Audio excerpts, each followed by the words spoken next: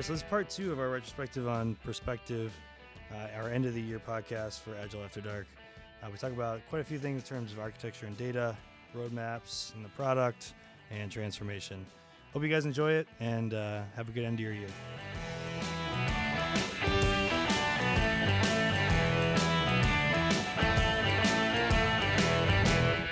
And this is what we do here on Agile After Dark, the podcast that addresses Agile topics not talked about in the light of day. I'm your host, Greg Adams-Woodford. Over there is Brandon Gartley, and I think she's a permanent part of the podcast. Brandon, do you agree? Co-host for sure. It's not for Connie. sure. It's not Connie. Will show No, up it's not Connie. later. Not Connie for sure. But She's it's the Jess co-host. Galwisia. Yep, you nailed it. Yes, 100%. She's very How did he do it? He does it every time. It's amazing. Galwiskia. It says it right here, Galwiskia, somewhere on here. What is that? How do you pronounce your last name exactly? Gustales. Gastelise. Yeah. You still didn't say it right, but that's fine. That's fine. Okay. Yeah. It's Morgan, party of 4. We've been over this. Morgan. Yeah. And we have a special guest. What? Who? Back in the heartland after being away for a little I know. while. I missed him so much. I know. He lives downstairs, but he I visits know. upstairs many times, like the upstairs, downstairs. Downstairs. Yeah, very British of you. So you're the servant, is what he's trying to say. Wow. Oh, okay. You're the downstairs, not the upstairs. All right. Well, Steve glad to be Thomas. back. Steve Thomas is Steve back. Thomas in the house, which is very apropos because one of the first things we're going to talk about is DevOps. Really? Are we going Yes. back to that thing again? Well, this is check yourself before you wreck yourself, a retrospective on perspective. Is this part 2 or 1? Part 2. I can't remember. So in part 1, you may or may not remember, we kind of talked about, hey, how did we come up with this the crazy kids came up with this idea of Agile After Dark, and kind of what was our main idea behind it, which is, basically, hey, let's look at the Agile world. Let's talk about it. Let's talk about the things that talked about, every day and look at it from a different angle. Then we talked a little bit about kind of the, some of the debt that comes into the world that we work in, whether it's management, whether it's technical, what have you. And then the last thing that we kind of covered was really covering the team. So developers as creatives, pair programming, building teams over individuals. So it was a really good episode. So if for some reason you're coming into episode 2 before you come to episode 1, I highly recommend that you check it out. Sounds dreadful to me. Boring and dreadful. DevOps. I mean, DevOps. Could you have a more depressing term? DevOps. It sounds like a murder mystery or maybe a Marvel comic. I mean, is that true, Steve, or is there something more interesting? Because, by the way, I do hear it a lot, and it seems to be, let's be honest, it does seem to be a part of more and more of the discussion around and connected to the Agile approach to doing things. It has been, and that's what we talked about in that particular episode, is that, it's a term that's been just co-opted by everybody. Everybody loved the term of mashing those, developers and ops together. Mm-hmm. And the challenge is that very few companies are actually getting that far. It is aspirationally fantastic where you want to get to. But the acid test always is, do you have ops in the equation? If you don't have ops, you don't really have DevOps.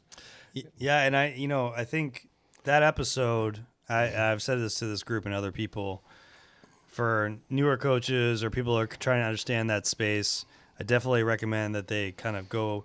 Basically, we could have clipped every single thing from that podcast, but like we did in the episode 1. We wanted to take a few kind of key things from the different episodes. And so the first one, which I thought was really apropos, is when Greg's like, I don't care. What was this DevOps stuff? Why should I care about this from a product standpoint? It's a cost. Yeah. Why are we doing this? So let's play that clip and see how the curmudgeon Greg brought it up. Oh my gosh, the people who really care about product, and delivery, those are the people who are, once they understand it, they're fantastic fans of it, because it's all about how do I get the new product changes into my customers' hands faster, and with higher quality and better, which is a big thing we'll get into. It's like, here's everyone's thinking, oh, wait a minute, if I release faster, I'm going to deliver crap out there.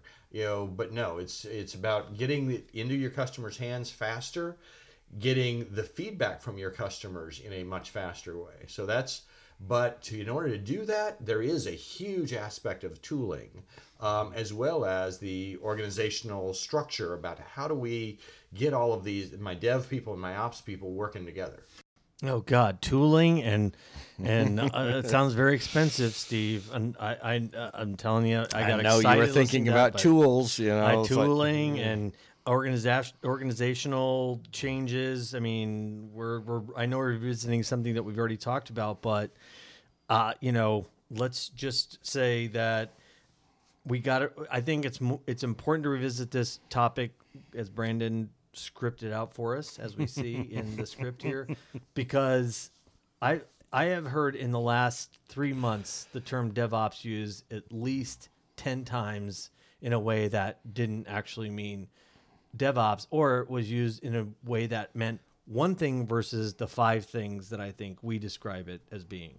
Right. And that's the most common, is we see it being used primarily as an abbreviation for continuous integration. Certainly in the large corporations, they haven't been able to swallow continuous integration first.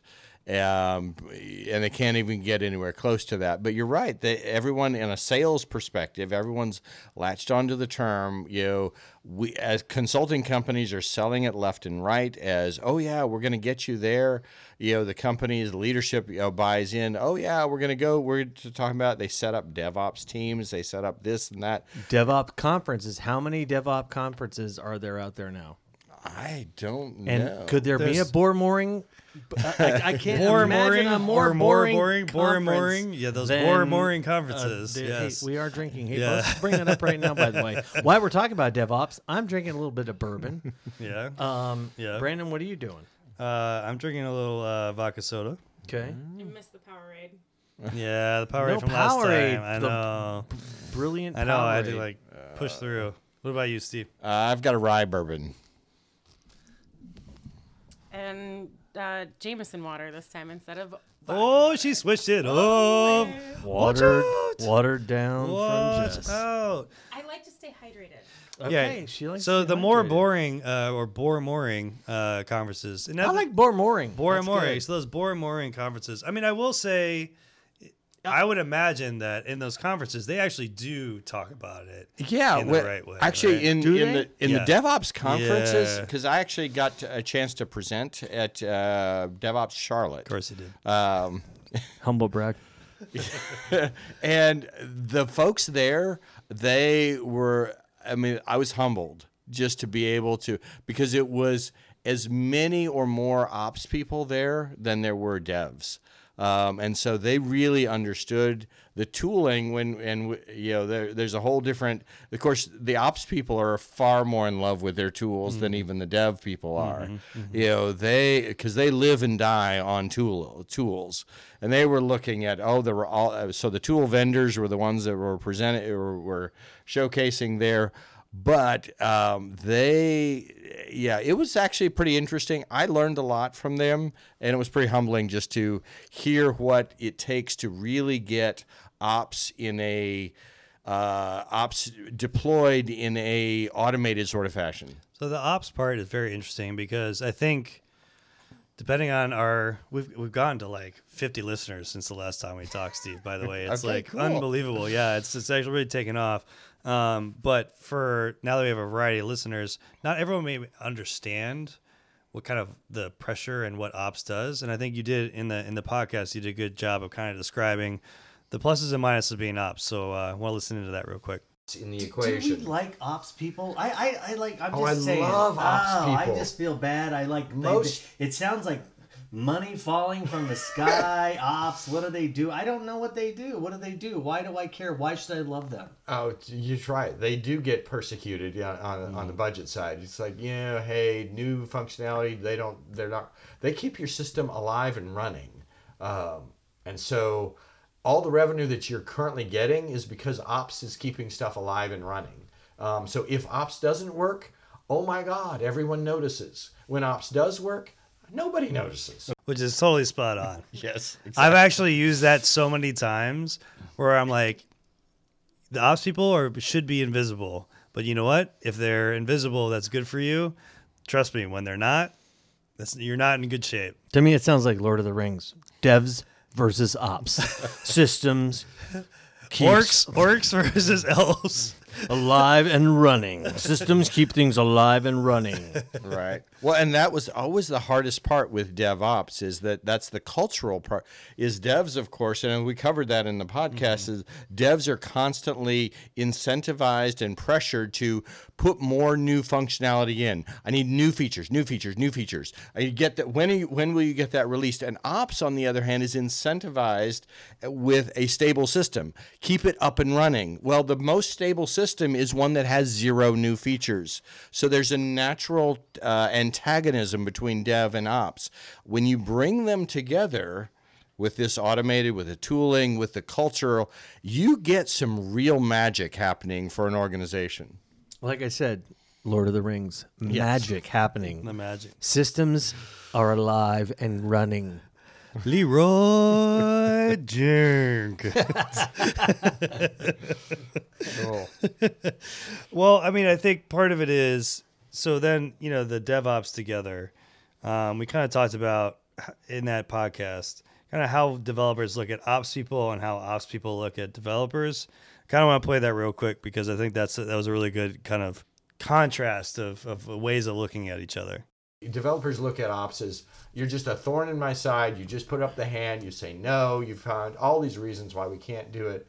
That's what DevOps is about, is bringing the two together. That's exactly what I was going to ask. Like, naturally, we started this whole podcast about DevOps is this hot new word and so forth, but there had to be a reason, right? Oh, absolutely, for getting into it. So it was the next natural stage for where real agile teams to go. It's like, all right, we were doing continuous, integration, but then it was piling up in a big batch for ops to finally let it go. And how did you break that? The only way you can break that is to bring ops people into an agile mindset. And that's one of those. I want to cry. Yeah, I mean, that's one of those ones where, again, since we did that podcast multiple times, I've been in front of people talking about agile and DevOps and different things. And I've kind of looked at them and said, you have the DevOps people looking at the developers saying, like, don't give me your crappy stuff. And the dev people are looking at the ops people like, I want to release my stuff. And it's just kind of that constant conflict, right? And you have to understand where both of them are coming from. Right. They are both coming from a very natural place. It's where they're, rooted and grounded and where they're incentivized, but understanding how that cultural clash comes together. And if you can bring that understanding to a team, even if they're pseudo DevOps, they're, but if you bring that understanding, you can help them understand, okay, why are we running into the conflicts we're running into? Right. And I wonder kind of that concept of bringing them together. One of the things that we talked about in the podcast, but I don't have the clip from, but that concept of pushing the button, because we talked about it a few times in that podcast, right? But the concept of, if you build a pipeline, you build like kind of the automated scripts, you get the CI into the CD and the other CD, if you will. Right. Being able for the developers to push that button, and there's that common understanding. It's and both trust. The power and the terror of being able to hit that button. Yeah. Right. And so power and terror. Right. And again, another, like at least Lord Peter Rings, Jackson, sort of thing. Yeah. Right. But it is kind of when I'm now. How much do I trust? We talk in other podcasts, and we'll cover some of the things we talked about in terms of team's own quality. Right. So that really does bring it to a forefront, right? Where if I'm... Are you serious about owning quality? If you're serious about it, that means you're ready to hit that button. You're going to hit the magic button and put it into production. And guess what? Your grandmother is going to be disappointed when it doesn't work. That's right. Are you serious? Right. Okay. You might get caned, perhaps. That's right. Or she might not get her porn. I don't know which one it's going to be. It's one of the two things.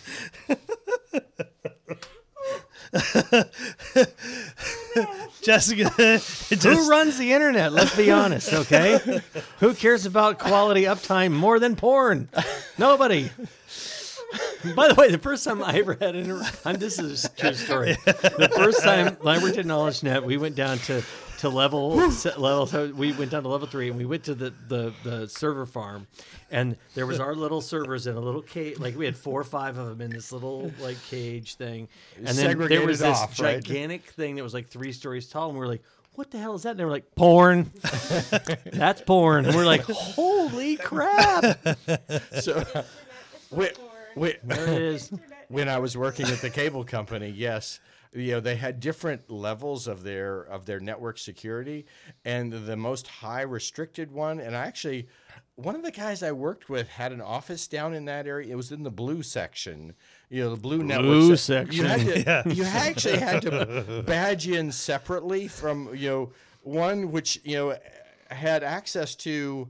I mean, the folks that I was working with routinely had access to, the orange, the red, and the green networks, and then there was the black network, but then the blue network, that was the one. Blue. Yeah, and they put security on a whole different level. Yeah.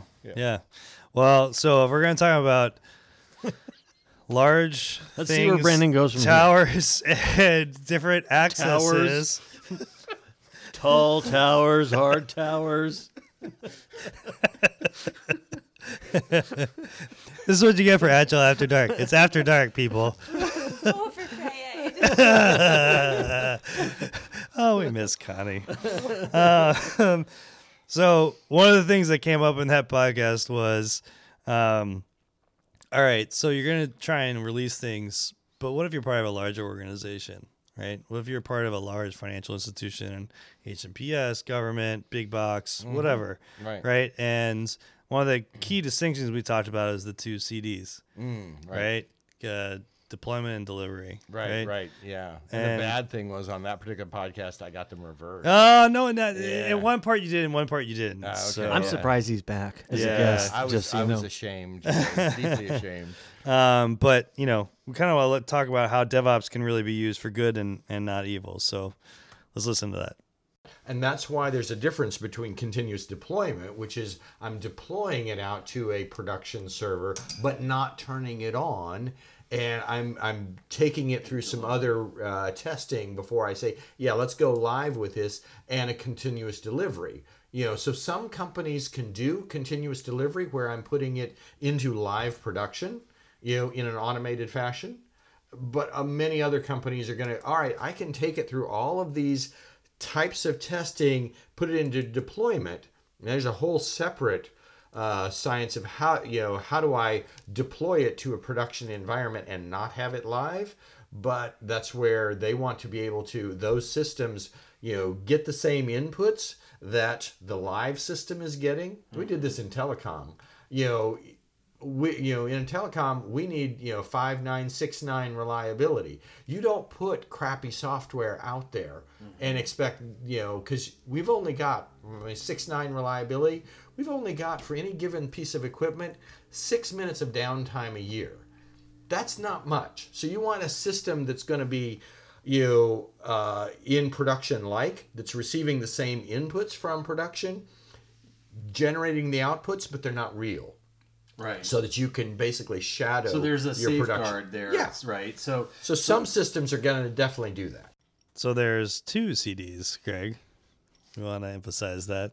I think so. And by the way, I sound very smart on this podcast. But no, it's true.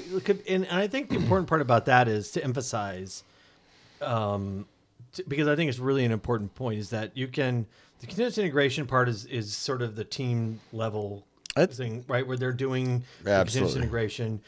CD is also integrating into that first level pipeline strategy.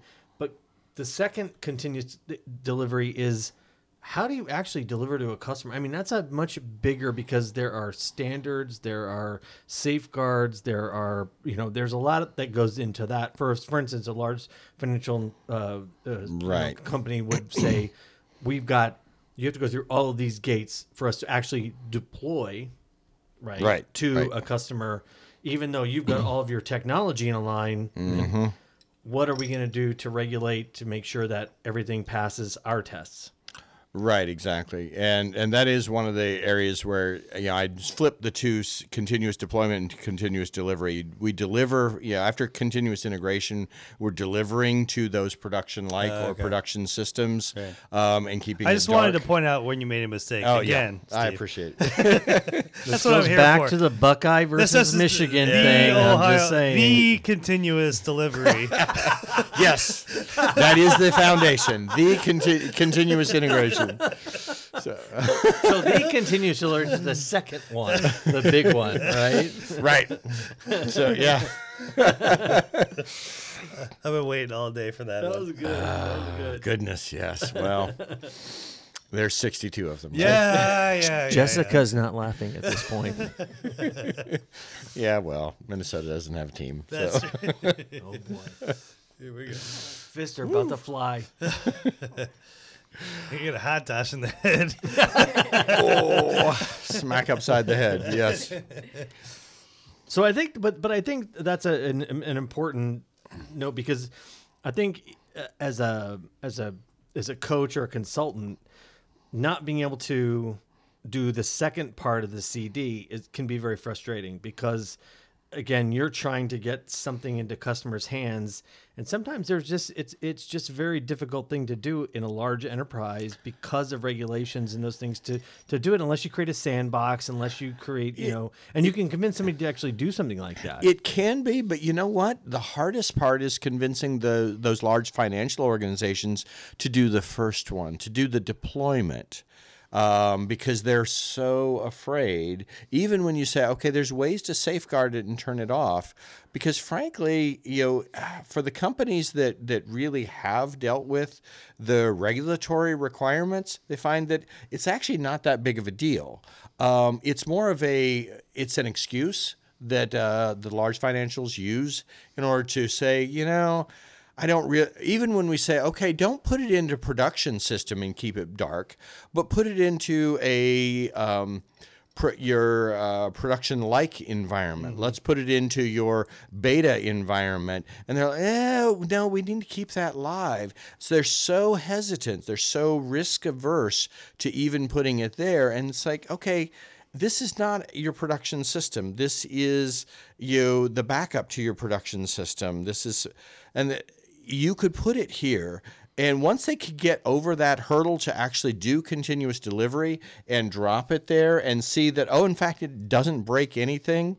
I know in the telecom area that I worked in, they're like, okay, we can drop it here into the production-like environment, and then these were the ops people because they really didn't trust devs. Right. They're like, okay, now, no matter how much testing you did, I'm going to put it through another week of testing here where I'm going to hammer the crap out of this thing and prove that you messed something up. And even though they had the dev team had delivered 5 times out of 5 and nothing had broken, the same ops person is like, I'm going to still hammer the crap. I'm going to find a way to break this thing, and it must sit in this environment for 1 week before I'm going to turn it live. So this is really kind of a trust issue, which is one of those kind of tenets, of Agile. And I would actually love to hear, now that we have more than 50 people, some feedback. And if you want to give feedback on what Steve said, which you may agree or not agree with, send that to feedback@agileafterdark.com. There's a lot in that DevOps episode. There's stuff about carrying and coddling for things that are server-like versus the cloud, and eating things that you're close to. some really good stuff. So definitely go check it out. We wanted to kind of switch gears a little bit and kind of talk about how then we kind of have the dev and the ops together, and we're getting the stuff out to our clients more quickly, but we wanted to then, how are we using that data that comes back to us? How are we using that data? Was this the whole hatching chickens yes, thing? Yes, hatching chickens. Yeah. Okay. Yeah, I remember that. So I kind of remember that anyway. So as I said, you kind of have the pipelines built and the DevOps humming along. How as product people, Greg, as Steve said, do I get feedback, that I'm searching for? And we had one of the people that Greg had worked with before, Kylie. What's Kylie's last name again? Her name is Kylie Bronin. I actually, even though she worked for me, I definitely worked and still work for her. Yeah, So let's yeah. be clear about that. Yeah. Yes. So she came on because she had some pretty extensive. She had actually. I'll put it this way. She had opportunities to really create new products from scratch and really with, let's call it, low expectations from a revenue perspective. So she was able to really understand testing, how you think about data, how you perform sandbox testing and really get customer data, how to feed that back in, and then how to manage your agile teams through that feedback coming back in and developing your products. So that was, I think, a really interesting one of our Yeah, we podcasts. kind of discussed with her about how to use data in our Hatching Those Chickens episodes, you said.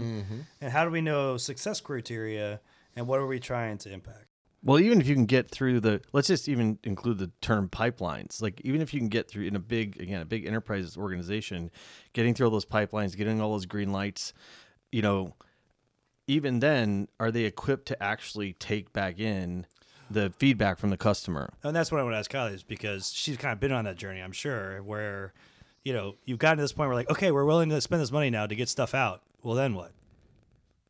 Yeah, so that's a good point. And that's where I come in with the product voice, is kind of representing that outcomes over output perspective.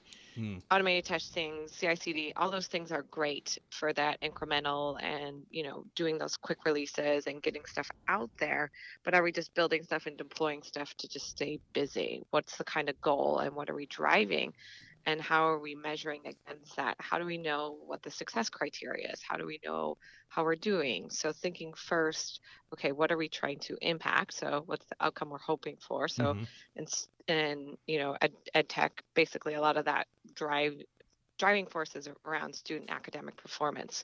So knowing what we're trying to hit and then putting in the pieces to get there and measuring them along the way. So for instance, in a gamified test prep product I did, we were, test prep's not fun. It's boring. It's awful. It's traditionally been primarily in workbooks where you're just taking print-based practice problems over again and again. Oh, I hated what those. kids like, yeah, sign me up for that workbook. Can't Yeah. wait to do practice test problems. So that's where we took the gamification angle as our unique value proposition to differentiate ourselves. But it was a risk and it was a bet, and schools are mostly conservative. So gamified aspects weren't naturally a thing they were jumping off, coming to sign up for, and like, yes, we can't wait to bring that to our schools. The kids, on the other hand, couldn't wait. So we targeted more or less the users of the software, got their feedback, got things in there, ideas based on them on how to put in those extrinsic motivators that were interesting, that they knew from the games that they chose to play on their discretionary time, that they would then potentially choose to give up playing this game to go and play this academic game. And we measured them. So we were trying to see which were impacting our desired, student academic performance goals. And we could see in the data over time, in a short period of time, actually looking in our analytics tools, just, Google Analytics and the ones we were using, that the ones that made no impact, that were basically just like flatline, they might as well not have been there because nobody was utilizing them and they weren't driving the outcome we wanted. But we clearly see that with, like, for instance, the elements of rewards and earning coins and earning badges and being able to customize things based on the things that they earned, that was a driving force that was highly correlated to our desired outcomes. So the thing for that was interesting to me is that the concept of kind of prepping ahead of time. Like, what's our unique business objective? What is our unique factor that we know we're trying to achieve? Yeah. So what I would say is that you have to try to find a 3x business value to put you in the market so that you have an advantage. So if you can find a unique business value feature that gives you a 3x advantage in the marketplace, that puts you in a good position. Really hard to do, but that's what you have to do. And then we talk later about the exciters, but that's the most important thing, is to find one thing that separates you from that. And what Kylie was talking about there was, we tried to use the gamification as opposed to just multiple choice test questions, but we tested what was interesting to actual students so that we knew we were on the right track. We knew what reward systems they wanted.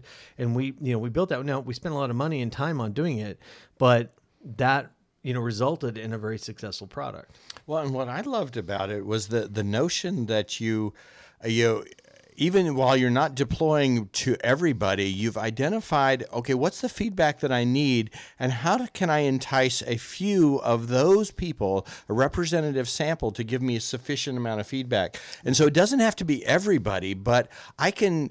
And financial services, other companies could do this by deploying it over here on the side and gamifying it and saying, okay, let's see who would use it and what sort of feedback.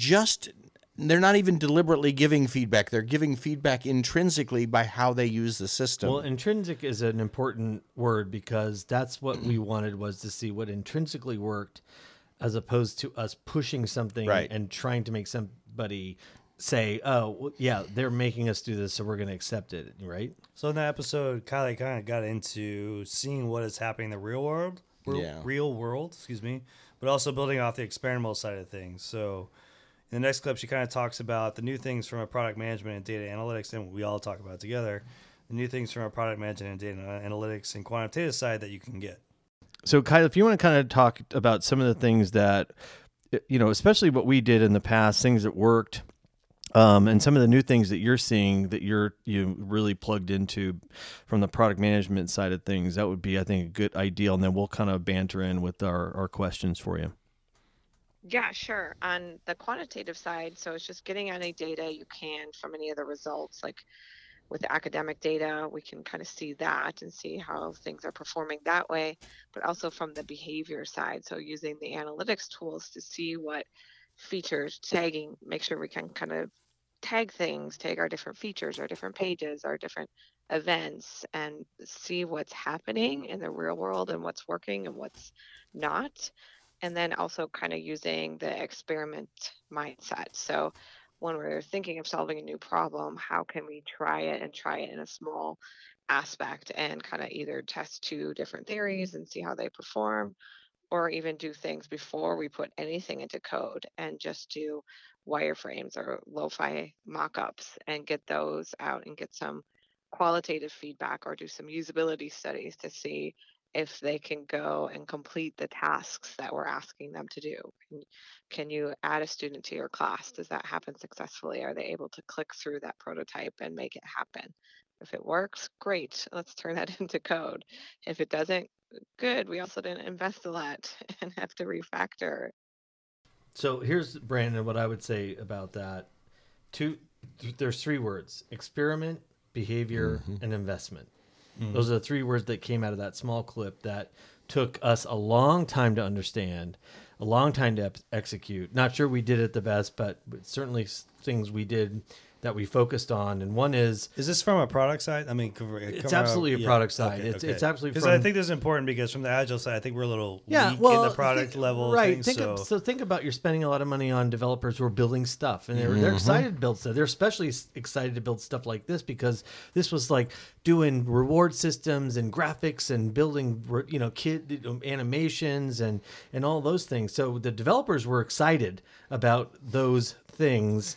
But the point was, what is the behavior we're trying to drive first? That's the most important thing, which was test prep, which is making them learn something. That was the behavior.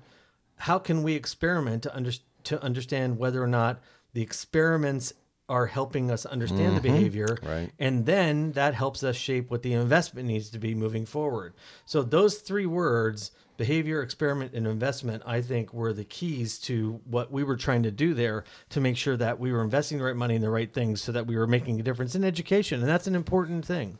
Right. So how are we trying to convince someone that the change you've done are in their interests, right? And the next clip kind of really talks about how we can show customer values. Because at the end of the day, you can get all the data, you can change the features, and you still have to convince somebody, from a salesperson or a client or an end user, that it's better in their interest, right?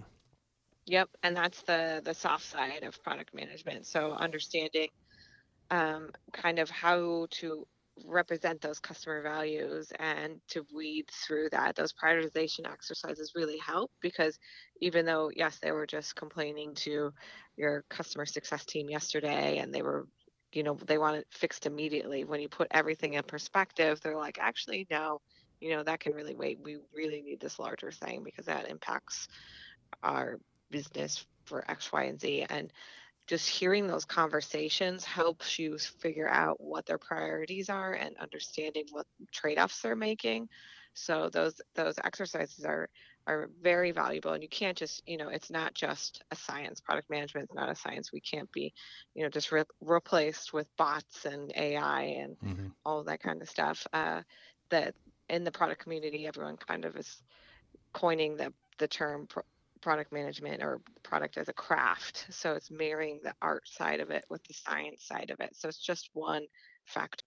I mean, I think that, that's why I was kind of pushing you, Greg, in terms of some of the product management. And I think there's a gap and an opportunity for the Agile community to grow from the product management side. And hearing that from Kylie during that podcast about it's not just all about the numbers. There's the soft side to it too. Well, I think it's more about actually when we talk about investment and delivering to the customer, if you're developing and you're developing in an agile way, and you could be the best agile development team in the world, but if you're not developing and delivering something that makes sense to a customer, it doesn't mean anything. And that's where the product side has to come in. The product owner has to come in. The product manager has to come in. That's where I think the agile world has a gap. And we're going to kind of approach product management after the break. But before that, we have a new sponsor. What? Yeah. So our sponsor today is Self-Organizing. You too can self-organize. Have you ever wondered why you can't think for yourself? No. Exactly. Self-Organizing will solve all of your problems. Jessica, have you ever felt like your decisions are not your own? Maybe. You got two right, Jessica. Two right. Self-organize now, and your mind melding with your team will make it so that you can make decisions through other people. Talk about CYA. So self-organize you and your team today. That way, you can say you're doing everything without doing a whole thing of anything. Wait, what? What? See, you're sync already. Self-organizing for the win. Self-organize you and your team today. That way, you can do... Damn it. You almost made it through that. That was a good salesy Stupid start to it, though. Cat got me. I was like, So "God damn." self-organize you and your team today. That was super schmarmy and awesome. Do it from the You'll top? do it better. Yeah, you'll do it Well, better. they're gonna keep pawing here for a little bit. They like to Because clean that their was good. paws. You did that well. Pause for the cause. Pause for the pause. Pause for the pause. Write that down. You need All to right. conjure up some of your wife's Neanderthals. That's Are you right. okay with a maybe? He's writing some really maybe? sophisticated lines here. So you I'm can tell not- what he thinks of us. I think she can do a maybe. I think on a read she can do a maybe. He can do a I got two. At least I got two words. You only got one. Hey, listen, I'm the one that came up with this I sponsor, know, my she friend. I did. don't know what you contributed Exactly. to any of this. I just turned it into commercials. All right. So, All right.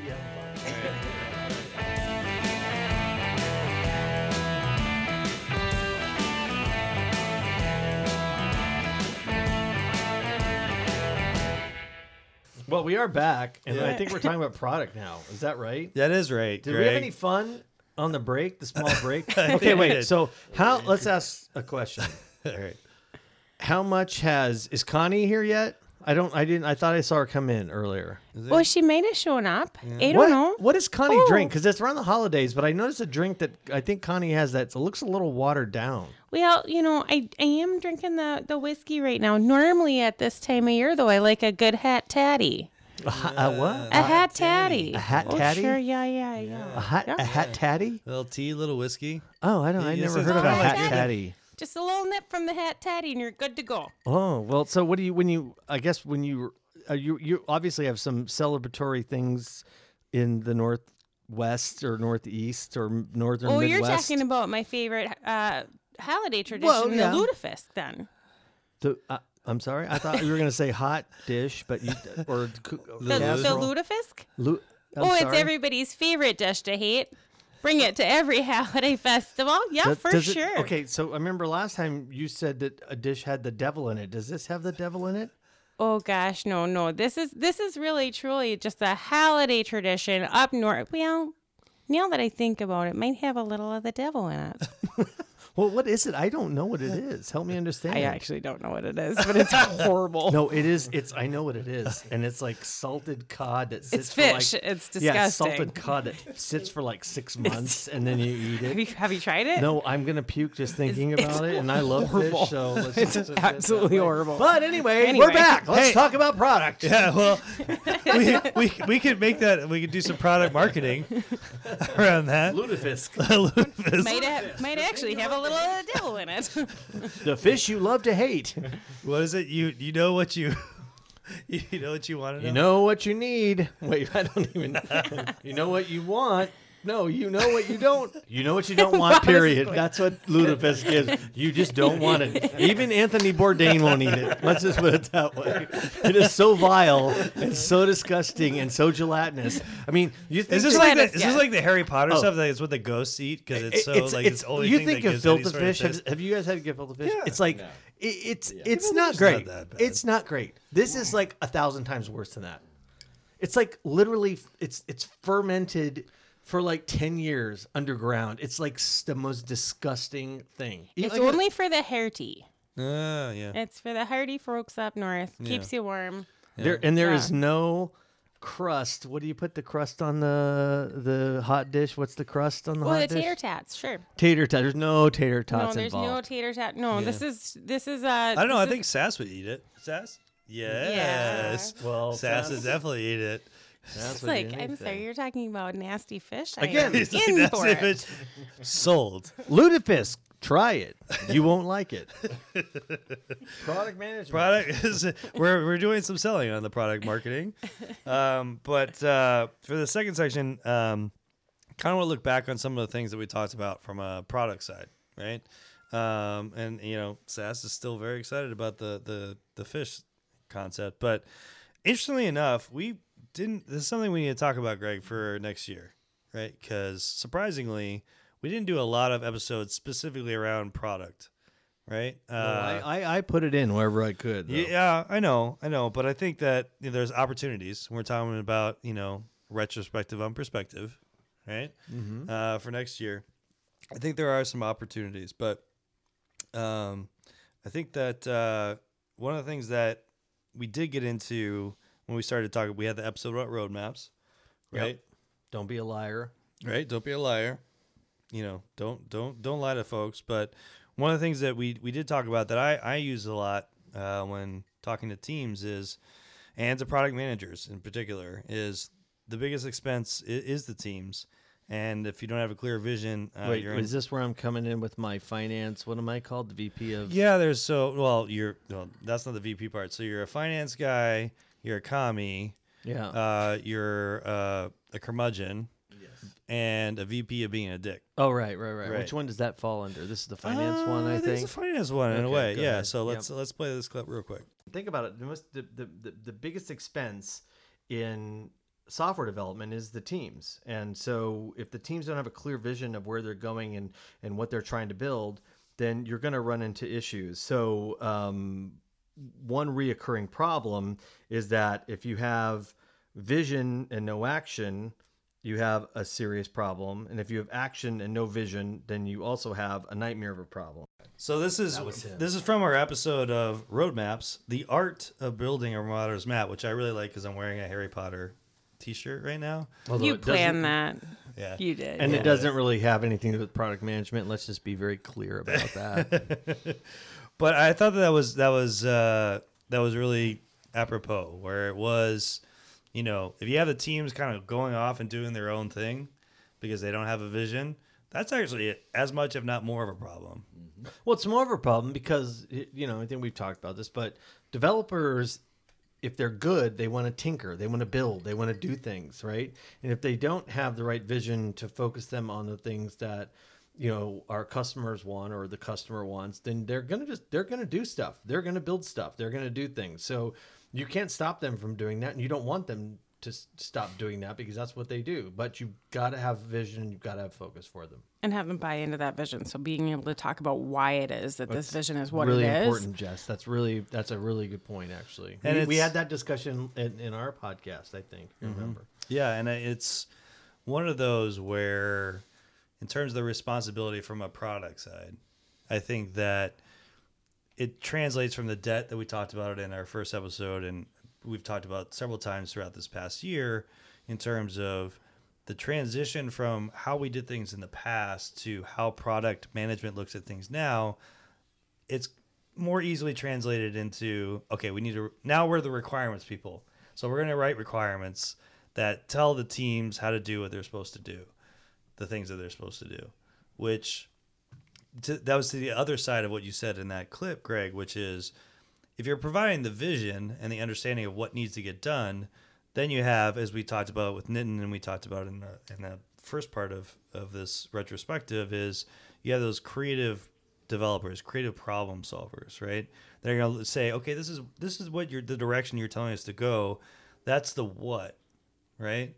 But we're going to really come down to it and say this is the how, because we're the team that understand it best and how we're going to actually do that. But also along those lines, from a delivery perspective, the teams also don't technically bring profit, right? And that's kind of a hard thing to understand. But when we were having that conversation, Greg, and by the way, this is the one podcast that both Greg and I did. And after we did that podcast, we were like, we have to have other people.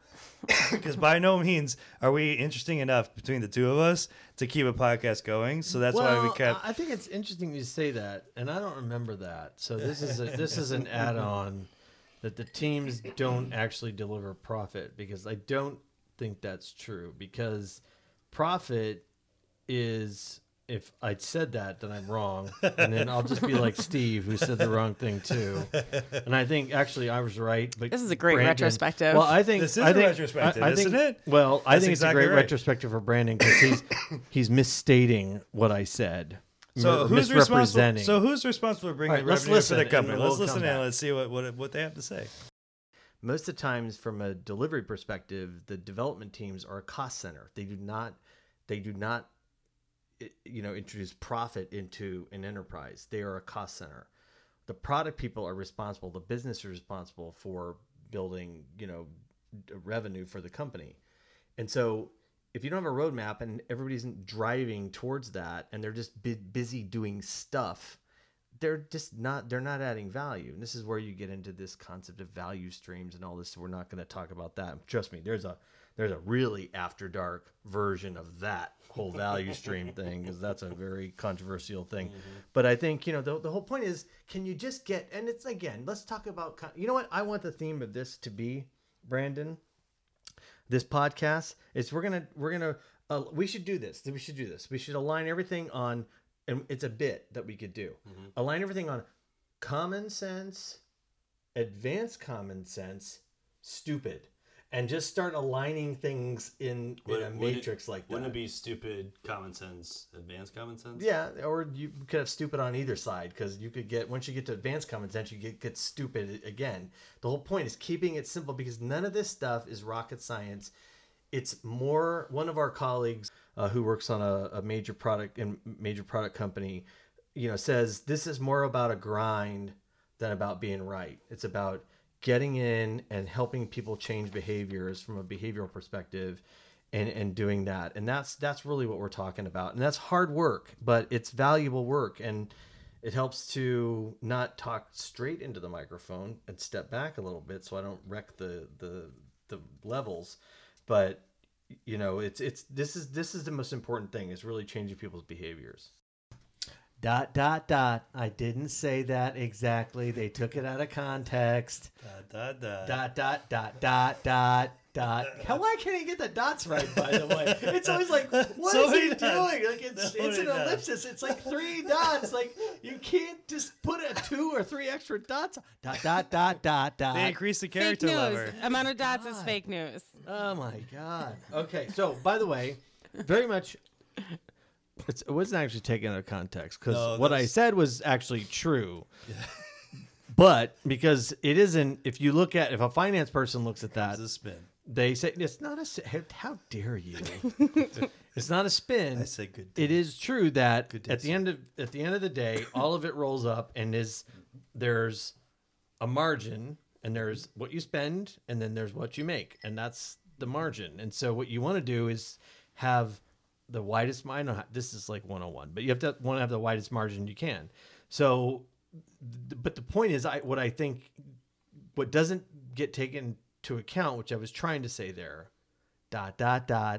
is that the devs are such an integral part of delivering a great product if the product people do their job the right way. And Jess, remember we talked about this, right? If the product people can have the right vision and deliver a message to those developers and a vision to those developers, then that profit margin increases because they're working on the right stuff. And as I said, not just stuff. They're working on the right stuff, right? The right stuff, and they're bought in, and they feel emotionally invested because they're working on something that's incredibly important, because there's a vision there that they can understand and they can attach themselves to, and they can attach themselves to as a team. And when they're emotionally invested, quality's I would argue. Yep. Quality's going to go up. Yep. Innovation is Gonna going go to up. increase Because they're going to come to you with ideas about how That's right. to make that vision happen. And that's what you want, because that's what they're creatives. That's what you want them to be doing, right? But they have to have the vision, and that's product's responsibility. That is not the dev's responsibility. That is not the Scrum Master's responsibility. That is the product owner's. It's sort of a little bit of the product owner's responsibility, but it's the product manager's responsibility, and then also senior management, who is supposed to provide the bigger vision. Yes. So absolutely, I do not renege anything I said. Except for what you said earlier, live versus what was in the clip. But that being said, I was so glad that he said that before I played the clip, because I remember what the clip said. But that being said, I do think that this is something we need to explore next year. Mm-hmm. I think we really do, because it's very easy for us to say, hey, the product management team, the senior managers and so forth, they're the ones that are supposed to provide the vision. Yeah. But we need to get into the more in depth of what that really means, because there's product marketing, there's a whole level of these things that we haven't really And here's touched on. another thing I would say that we mark it down. You have to remove distractions from the teams so that they're focused. Because if everybody's going, well, we don't know what we're supposed to be. I mean, it's so easy to blame. Hey, we don't know what's going on. We don't know what we're supposed to do, and so we're just working on this. It has to be very clear in a visionary way. It has to be clear in a inspirational way. Not just do this job, robots. It has to be, hey, don't you want to be a part of this? I think another ingredient that you have to add in is measurement. So if you're providing vision, that's fantastic, but you need to know, particularly as a product manager, how will you measure that so that the team can deliver in very small incremental bites and know whether or not they're succeeding? Because something that we've worked on recently with a portfolio group is recognizing that the data says that 70% of the ideas that either devs have or product manager have will in fact go the wrong direction, won't help the measure. So you need to have a vision, and you need to say, how are we measuring that? Deliver in small incremental bites, and then see, is this moving us the right direction or not? And we did a podcast over on roadmaps, and so I think that's kind of, And also this is the what direction. Steve was talking Yeah. about, I think, is this kind of UX design, Lightning Labs kind of another topic that we're sort of moving into, which is how do you measure?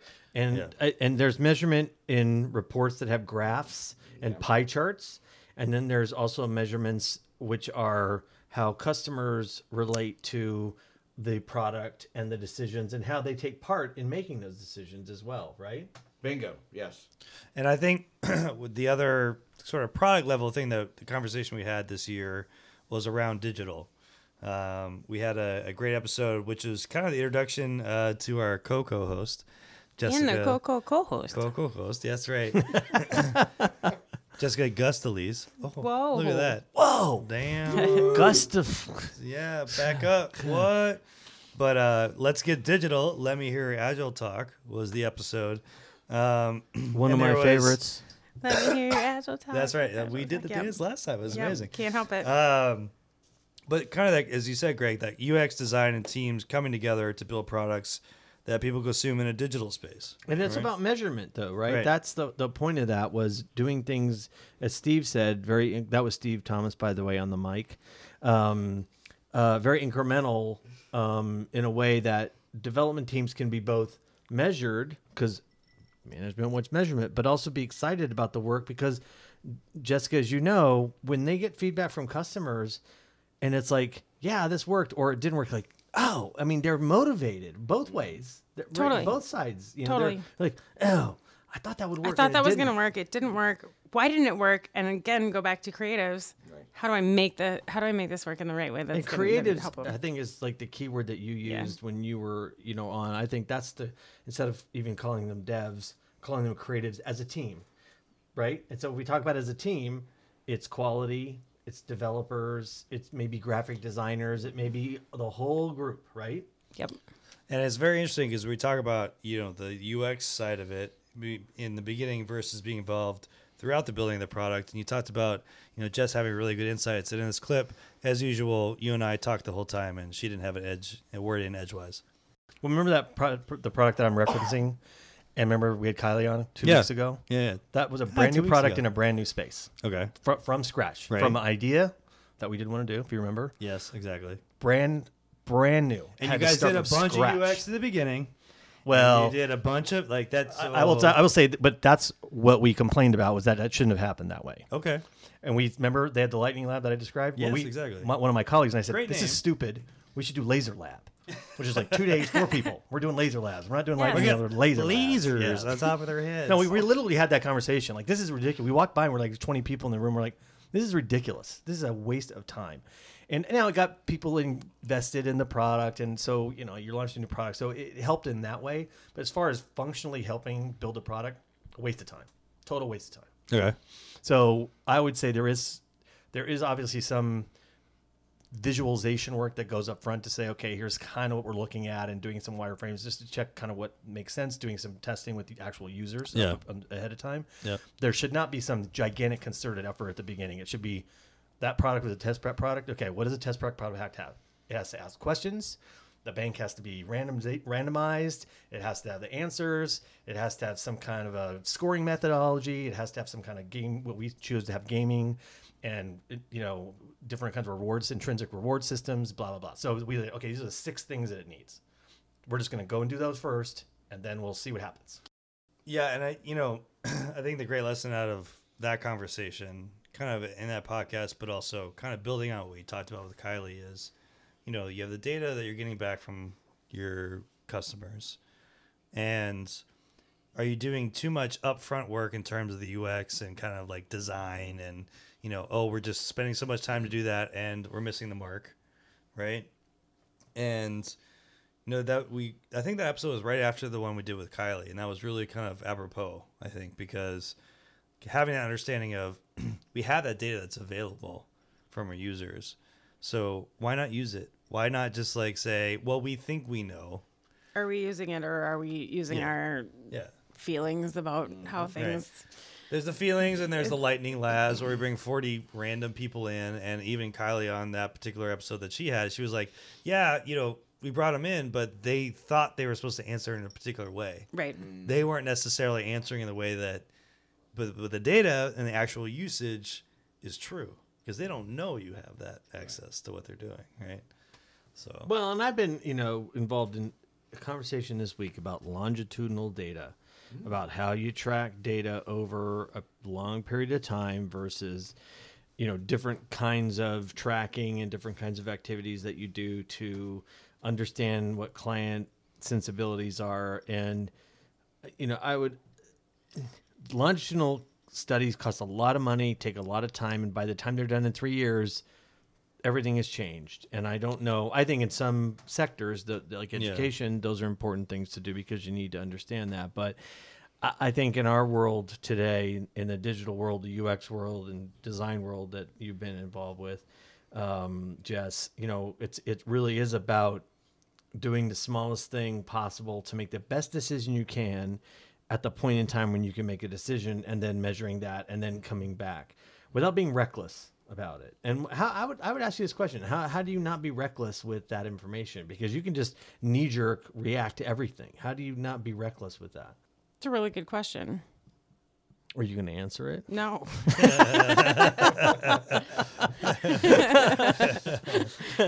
Well, I don't know because that's not my experience. Well, So the big box I- company. I mean, in terms of like retail space, I can only imagine that the Well, amount of data points coming in was maybe overwhelming.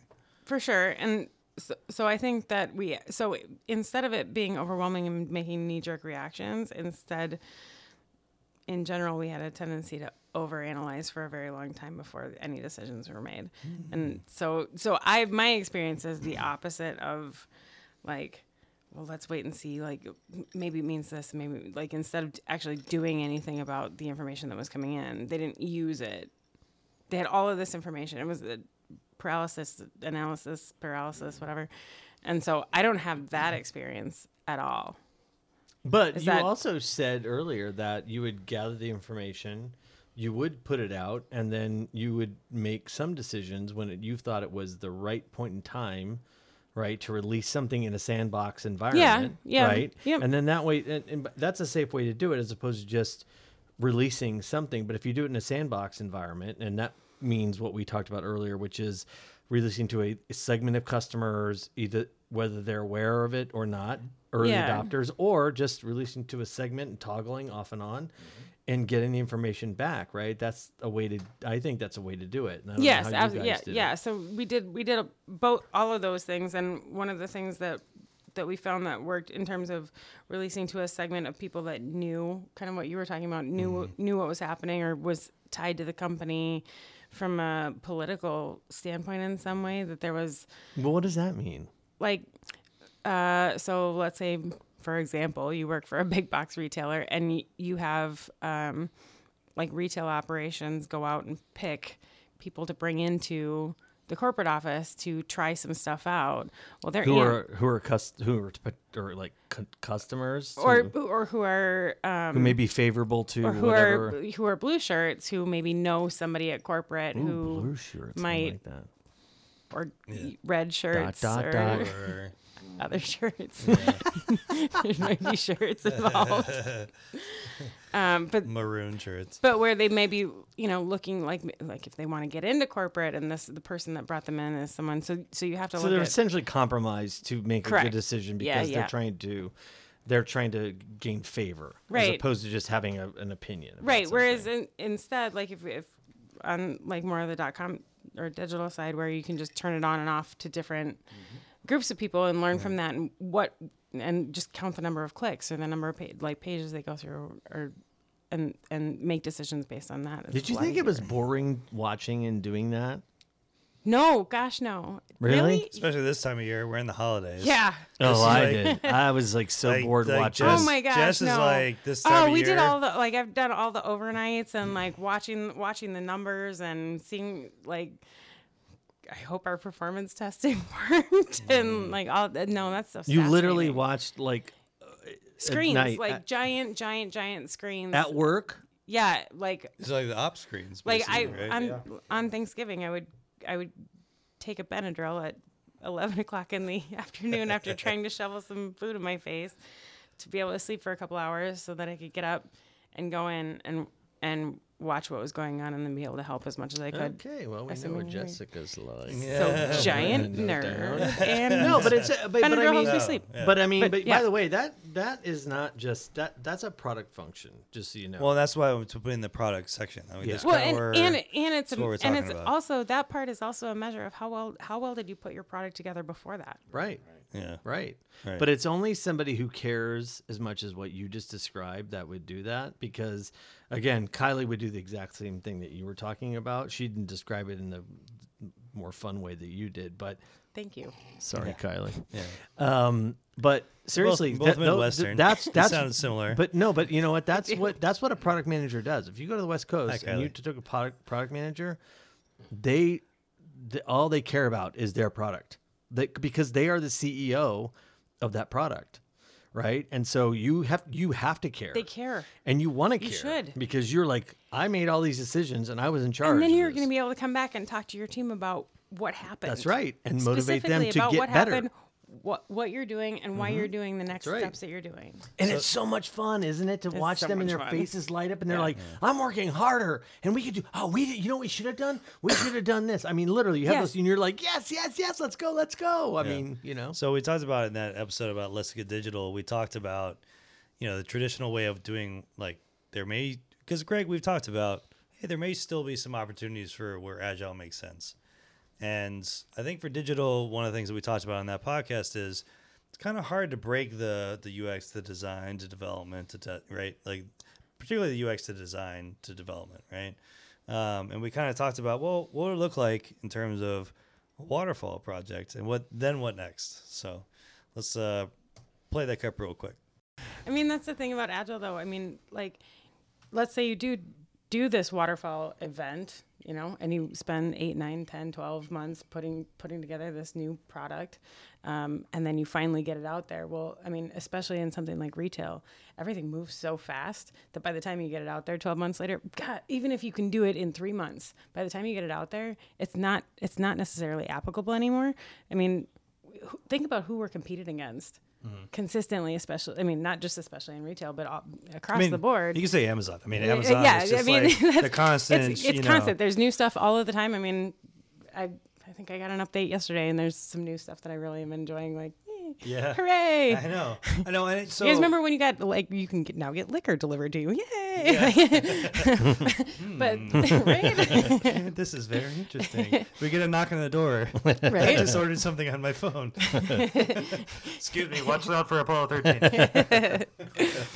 But you have to compete against that, and so waiting months and months to get something out is just it's not going to work anymore. I can't believe that I'm hearing this, that specifically in this digital space, how anybody would still think that a waterfall approach is what year is this? I mean, it's the most applicable to digital than any other thing because But we understand it, and also it works with our funding model. So, wait, did you say that? Yeah. Yeah, that was me. How this works with our funding model, which is again a good Also, retrospective. Can we at some point? talk Yeah, about for the next year, I think in terms of the funding model, from a product side in particular, because I said, unfortunately, this section is a little lighter, this second section, because yes, we've infused the product side of things, Greg, into certain conversations we've had, but the truth is we've only had 2, maybe 3 podcasts that kind of. You know what would be interesting, I think, is if we had Steve with his measurement nerd side The ops come in and have a conversation with Jess and product people and maybe Kylie, if we can figure that out, to say, well, here's how we would measure it. And then let him go, no, that's not. And Colin also. Oh, man, Colin and Steve together. That would be the most boring podcast of all time. But like get big data Colin, who's big data guy. data science. That's one of the ones. But he's like PhD data science. Yeah. To get him in and really talk about the quantitative and qualitative sides of how you measure a product success. And you can. Both can be successful for sure, right? But you don't. But a product being here's what I learned, just so you know. I'm like, you're gonna have a product be a huge success and people will sell it, and it has a really bad margin, and the finance people are like crapping all over it because they're just like, everybody loves this thing, but it doesn't make any sense, and our salespeople don't sell it because it doesn't have the. They're used to selling a $30,000 deal, and this thing is $1,000, and we can't even bundle the things together to make it sell. Mm-hmm. And you have to think about all those things down the line from a product perspective that you can have the greatest idea in the world, but if you don't have a distribution channel, if you don't have if you have an install model versus the hardest thing I ever did working with finance was install model versus a subscription model, and helping salespeople understand. So here's the deal. Subscription seems great at the beginning, but at 3.5 years, it costs the customer more because they're buying the subscription. And if you have the right install model with the maintenance, the right maintenance program, it saves them money over time. Yeah. And like teaching them how to understand that, to talk about it from a finance perspective. Here I am, No, I know. Brandon. Like, Yeah. it's like, Yeah. seriously, these are really important things. Now, it's easier today because nobody does install model. It's all license and subscription stuff. I mean, everything. It's Or amazing open. how Well, much a no, subscription. but Greg, from a software side, the open source. How does that model? Well, then an open fit source or into- freemium, all Yeah. of that stuff is a totally It's different kind conversation. of a fascinating way of looking. But at look it at as the well. like Apple Store is all moving to subscription as opposed to buying a $2.99 app. It's all subscription. Yep. Everything is moving to subscription because it's better for devs and the business. Right. And that's why they're doing it. And I sound like I know what I'm talking about, even though I'm just making all this up right Well, now. you are the product guy. But it's true that like subscription is now the model. It's there's no install, there's no buy an app. It's all subscription stuff. It's all of it. It's all. But think about, hey, wait, back in the day, Steve, remember when we used to you'd have to buy Photoshop and it cost like $7,000 and you Yeah. couldn't, and you were like a college student, you're like, I could never buy Photoshop because it cost $4,000. And then but what did you do? What we did, we went and found a way to get Photoshop, right? we did. Yeah, we did. And now for I a have student no model, idea what you're talking a about. student, literally to buy Photoshop, you used to literally have to pay probably $4,000 to get Photoshop, Yeah. just Photoshop. that real? Yeah. Yeah. Oh yeah, yeah. And now you Yeah. can buy it. My daughter's Well, it hopefully- was Photoshop plus some of the other. no, it was related- just well, PageMaker, PageMaker, FrameMaker. yeah. Nothing very Each useful. one of those was, as Greg Yes. said, each one of those was multiple hundreds or thousands of dollars. Yeah. And so you Quark had to, Express, you all had those. to make do with some. So if you're a student, we all learned. I think most of us learned how to use a computer so we could like steal software. Basically, we learned how to like That what is an never FTP happened. site? Oh, I now know what I'm supposed to do. How do I know FTP? And now I went just this week. Hopefully, my daughter's not listening. She wants Photoshop and she wants not Illustrator? not Illustrator, the desktop publishing. Okay. InDesign. And it's for students, it's $10 a month.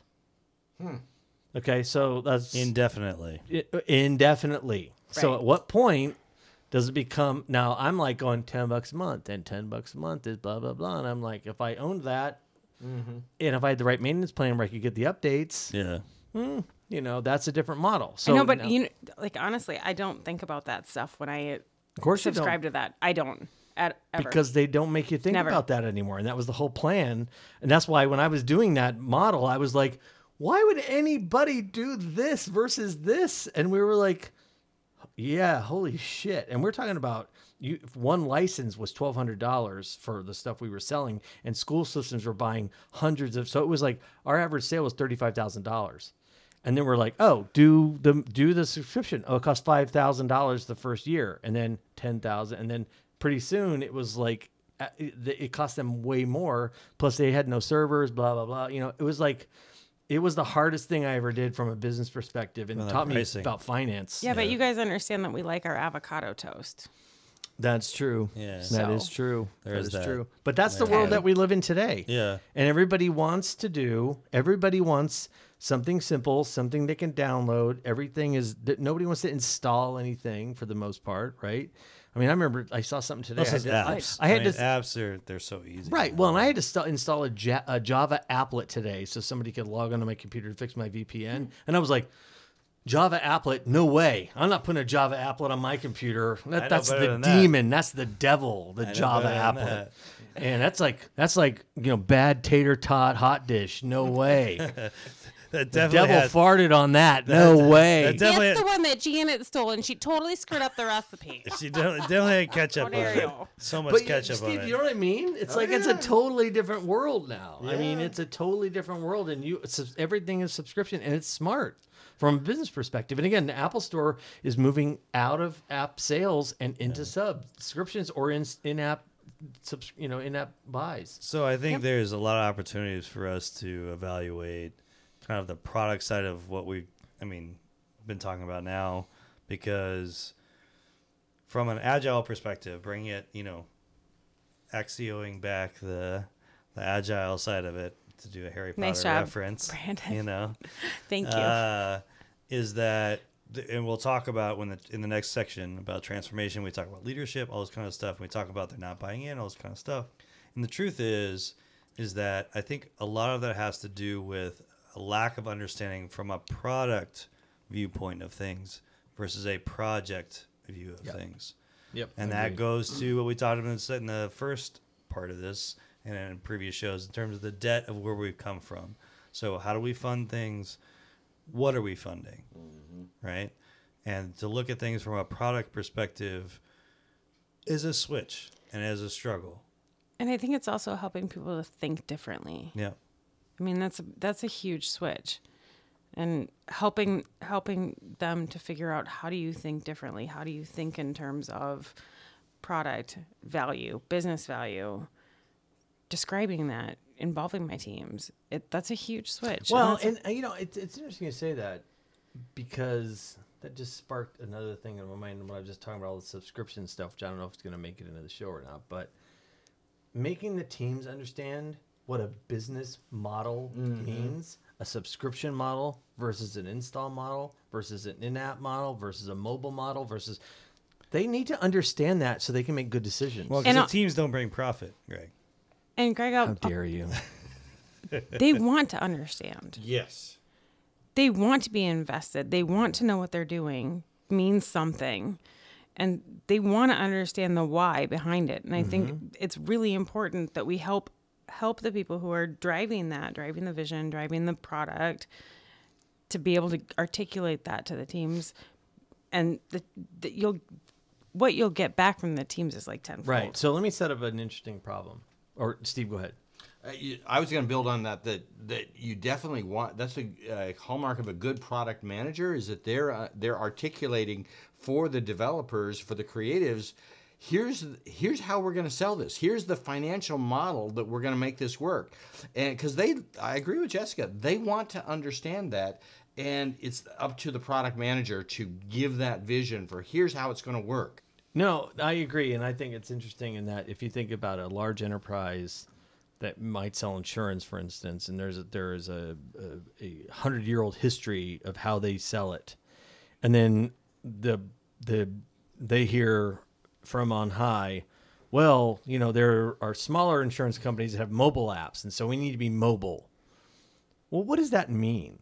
Like they don't even understand what mobile means. They just know that we got to run at mobile. But they don't break things down to understand what are we delivering to the customer, because we might actually, that was their UBV, that was their unique business value. We might have a better service, position, and our mobile strategy may be able to have 2 years to develop, and we may understand it in a different kind of way. A good product manager would go, I'm going to understand it, not just react. I'm going to understand what really mobile means, right? So I think that we've probably come up with 5 different shows for next year, which is yes, great. Please, 5 times. About let's have that conversation. Let's have that conversation. Which is exactly right. And I think that's one of the things that we wanted to take out of this retrospective on our perspective. And I think one of the key parts to take from this going into the next section, which is all about transformation, is when we're talking about transformation and how we're changing how teams look at things, how leadership looks at things, there's that important there's not even a cog, an important core, I'll actually say, which is that product outlook on how I'm defining what we're doing, which is so key to how leadership will look at their decisions they're making and the teams and the decisions that they're making. So with that, kind of want to transition into our break real quick, because we're going to talk about transformation on the other end. So as always, feel free to send your feedback to feedback@agileafterdark.com. And, Greg hasn't had quite a rant yet, but I feel a little bit of a rant there. It wasn't a rant. It was more of a inspirational thing. I think that was kind of almost like a vision for next year. I'm kind of going to put that as part of our vision statement for next year. I think Jess and I think what's going to happen here is that Jess and I are going to take over the show, and that we might have to have our own spin-off show, kind of like when Laverne and Shirley went off of Happy Days. I think I'll be.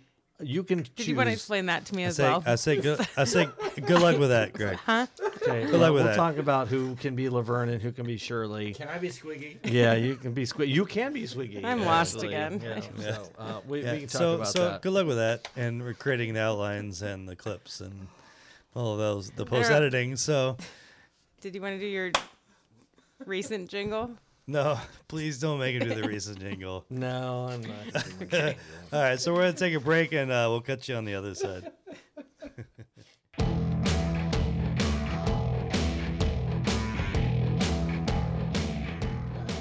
I was watching you. I like check how it you too, try to bring your actually. own jingle into our jingle, though. We both talked about that while we were. Mine was better. Did, You know did what Greg you- just It's not write really his a own jingle, it's just his a- own jingle? It's just a In thing the- that when you say it to people, they're like, What is it? You know. you know what What? you need to know when you need to know it. Stop worrying about what you don't need to know. I like that. All right. All What this are we effort- talking all about? this effort to write this stuff, and What are I we get talking about? bagged It's on. all good. It's all good. And by the way, And we're back. well, no, and we're back. Sorry. And we're back. I did that. With That our was watered strategic. down Why did you drinks. do that right when I was So drinking? strategic. And we're back with our watered down drinks and pens. Yes, we're back. With our Muggles and the Wizard shirts, we're back. Yes, That's right. with our bad ad reads and everything else.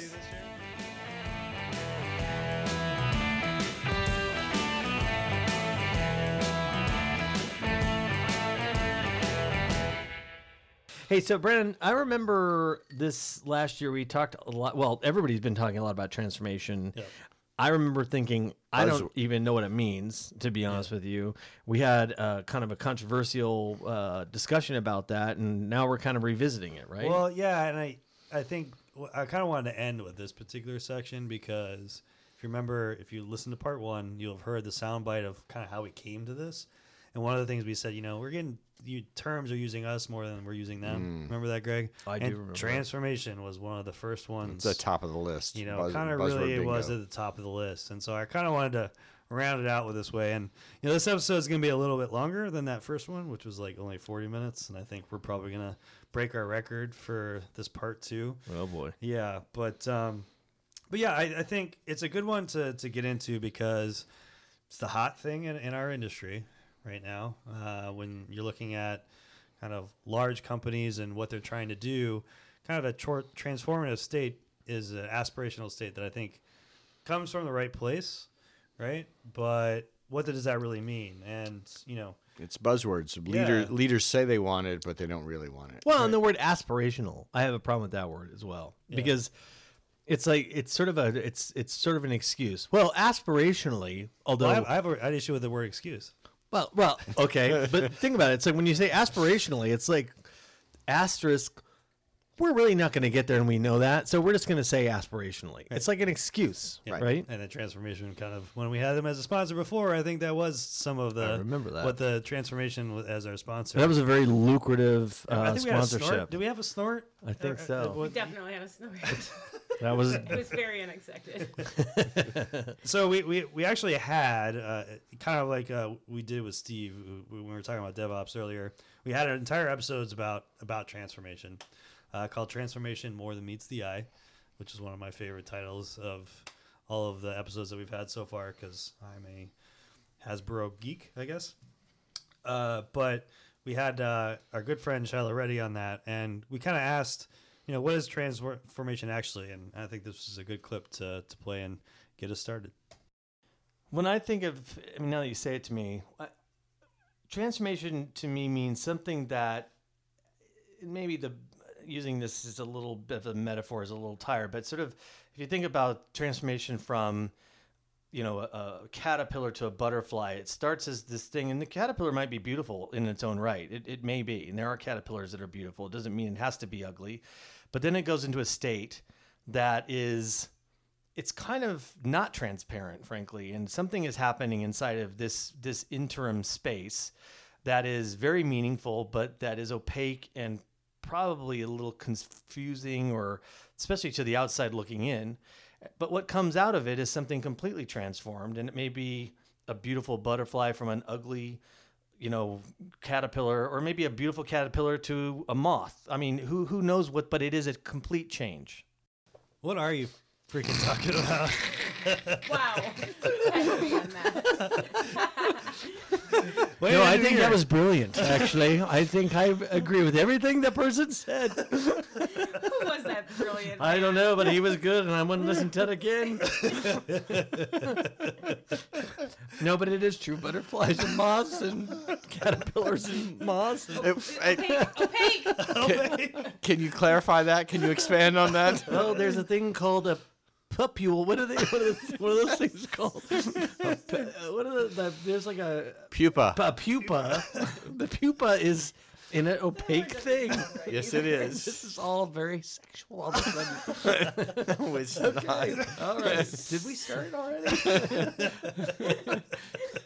Looks like something a little bird pooped out. That's all it is. I've never heard the word pupa in my whole life. Stop saying pupa. Sacagawea. Oh my gosh. Okay. Great Odin's beard. Oh my goodness. Oh my gosh. I mean, I think there was some great. I can't. Idiot. What did I say? I can't believe I said all that. And Shiloh was sitting right Well, across no, from so me. here's the thing. I actually thought about this when I was, listening to different clips. I have to give you a lot of credit because Charlotte was like, "So, Greg, what does transfer mean for you?" And I would have been like, Right. when you're in a company and there's and like you came up with this analogy. I did. And Which was so lame, but yes. Actually, I think it's good. I respectfully It's very disagree. applicable, just as long as you don't say the word pupa again. Quite apropos. Okay, so, but you know what I think is interesting about it, Brandon, is This is gonna be the best ending to any episode ever. is that you're not replacing the process, or you are. I don't know. I love it when Greg tries to bring us back into the script. This is why I do what I do, and you do what you do. Crying right now. I'm laughing at myself. I know. And we're laughing with you. Yes, we are laughing with you, not at you, and definitely with you. With and at. Yeah, and and that was a great episode. It was. And that was one of those ones where You don't unfortunately remember a thing the audio on that is kind of sketchy. Like I think me and Steve's mic was like way off, and that was kind of the early stages, which is kind of fun. We were learning. We didn't have Apollo 13 yet. We didn't have. Kind of like a pupa. You're like growing and learning. Don't do that right after I took a sip of my drink. But So you were saying, Brandon? I was saying that was a great episode. I mean, as I said, the audio was kind of off, which is unfortunate, but we were learning. We were trying to figure that out. We didn't lose the episode, which was a plus. That is We've a lost plus. a couple of those along the way. One not my fault, one my fault. But one of the ones that I actually did lose, and we had to re-record, was from our roadmaps episode. And Greg gets a little passionate. He gets a little riled up sometimes. We talk about rants and so forth. But, with the question of, are we just replacing one thing with another? So if you think about the word process, really what process is it's just really a history of artifacts of failures strung together to solve a problem. It's not really looking at root cause. It's actually really just saying we're going to just try to band-aid everything together and then put it together. So it's the same kind of thing with these scalable agile processes. Yeah, and we were talking about it with roadmaps back there, and it was kind of one of those great like little divergent things where we were talking about roadmaps, but then it was kind of like, hey, why are we doing some of the things we're doing? And I kind of want to play that clip real quick. Well, and again, are you just replacing, is Agile just the next waterfall? And again, I'm not bashing waterfall because waterfall has its place and all these frameworks have their places, but are you just replacing process with another process. I mean, I think honestly, this, again, we're talking about Agile after dark, stuff that people don't want to talk about. Does Agile become, for certain organizations or individuals, just the next step in their PMP? And I probably would use that as the best example. Step. It's like, it's not principles anymore. It's not frameworks. And the whole point of Agile is getting people to think for themselves. It's getting people to think about what they're trying to do. Yeah. I mean, I you know, and I think when we're talking about Agile After Dark, right? This is what this show is. And kind of, I know I have to do some self-reflection where, you know, working with any person on any level in any organization, I kind of want to say, when they tell me something and I'm just like, my immediate reaction is like, oh no, you're not doing that. Right. We have to own that as an industry, as coaches, that we have, you know, facilitated that you know, anti-pattern of, you know, just putting in a different process in place of an existing process. We haven't gotten to real transformation. If transformation is trying to get to, Greg, your analogy of a butterfly, you're trying to totally transform into something entirely different, something beautiful and creative, and that has whole different capabilities. We have to recognize frequently, no, you went into that cocoon and you came out just a different worm, different colored worm. So, Steve, let me ask you this question. Why do you think the tendency is to try to do the same thing over and over again? Why do we fail more often than not to transform? We feed into it, you know, because we're trying to provide a silver bullet, a magic solution. You know, try this, but fundamentally it goes back to the human nature, which is we don't want to change, we don't want to transform.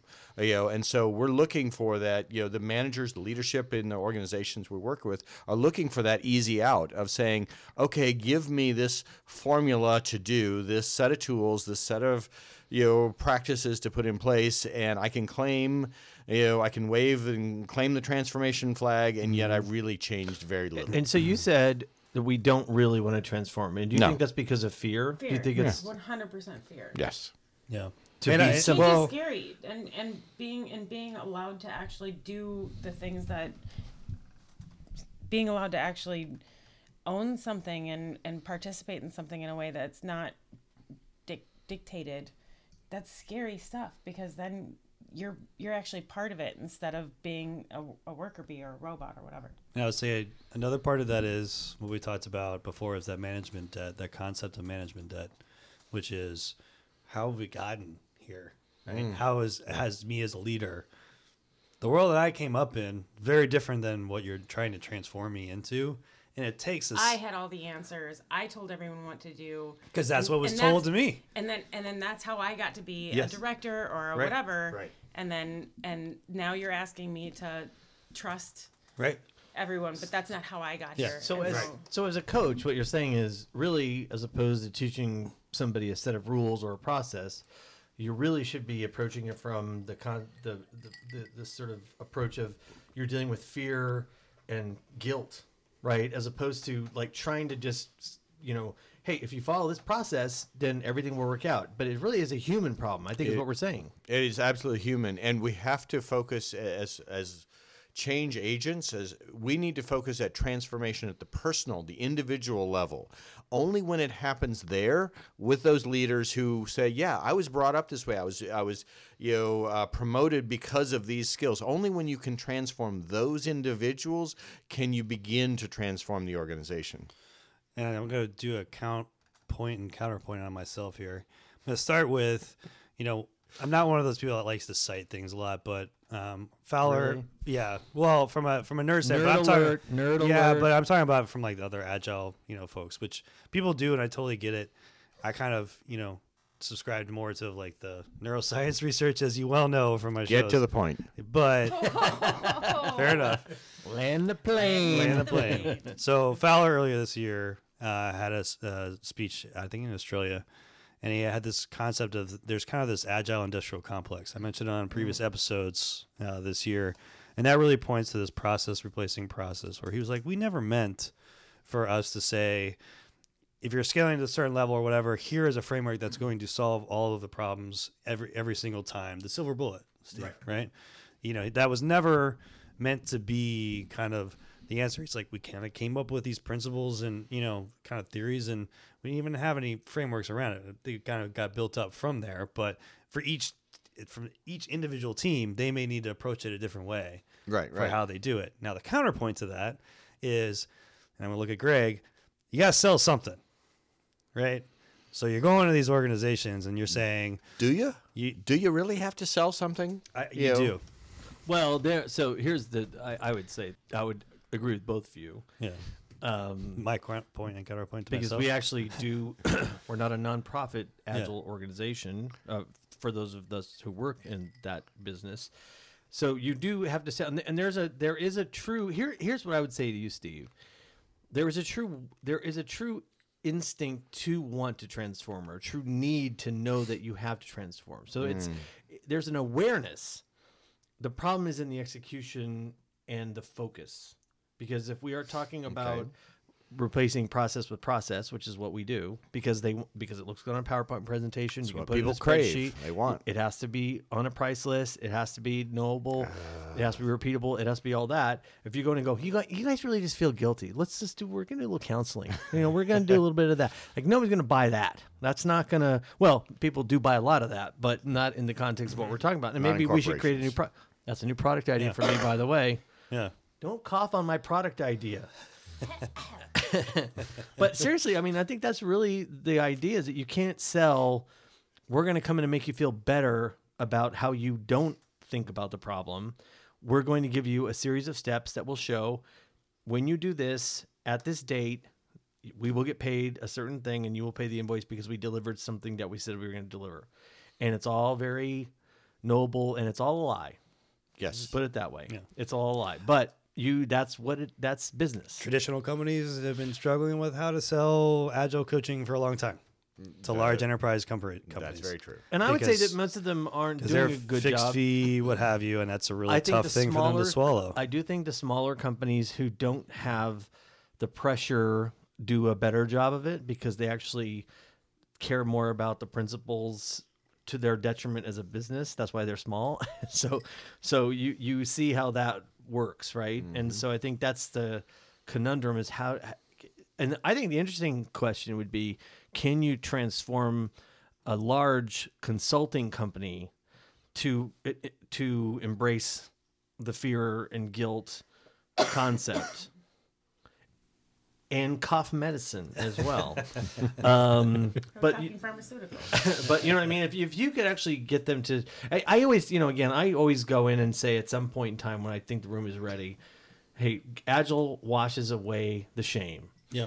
And because everybody just realizes this isn't going to work out the way you think it's going to. And if everybody can just understand that and accept that right now, we're going to get better much faster.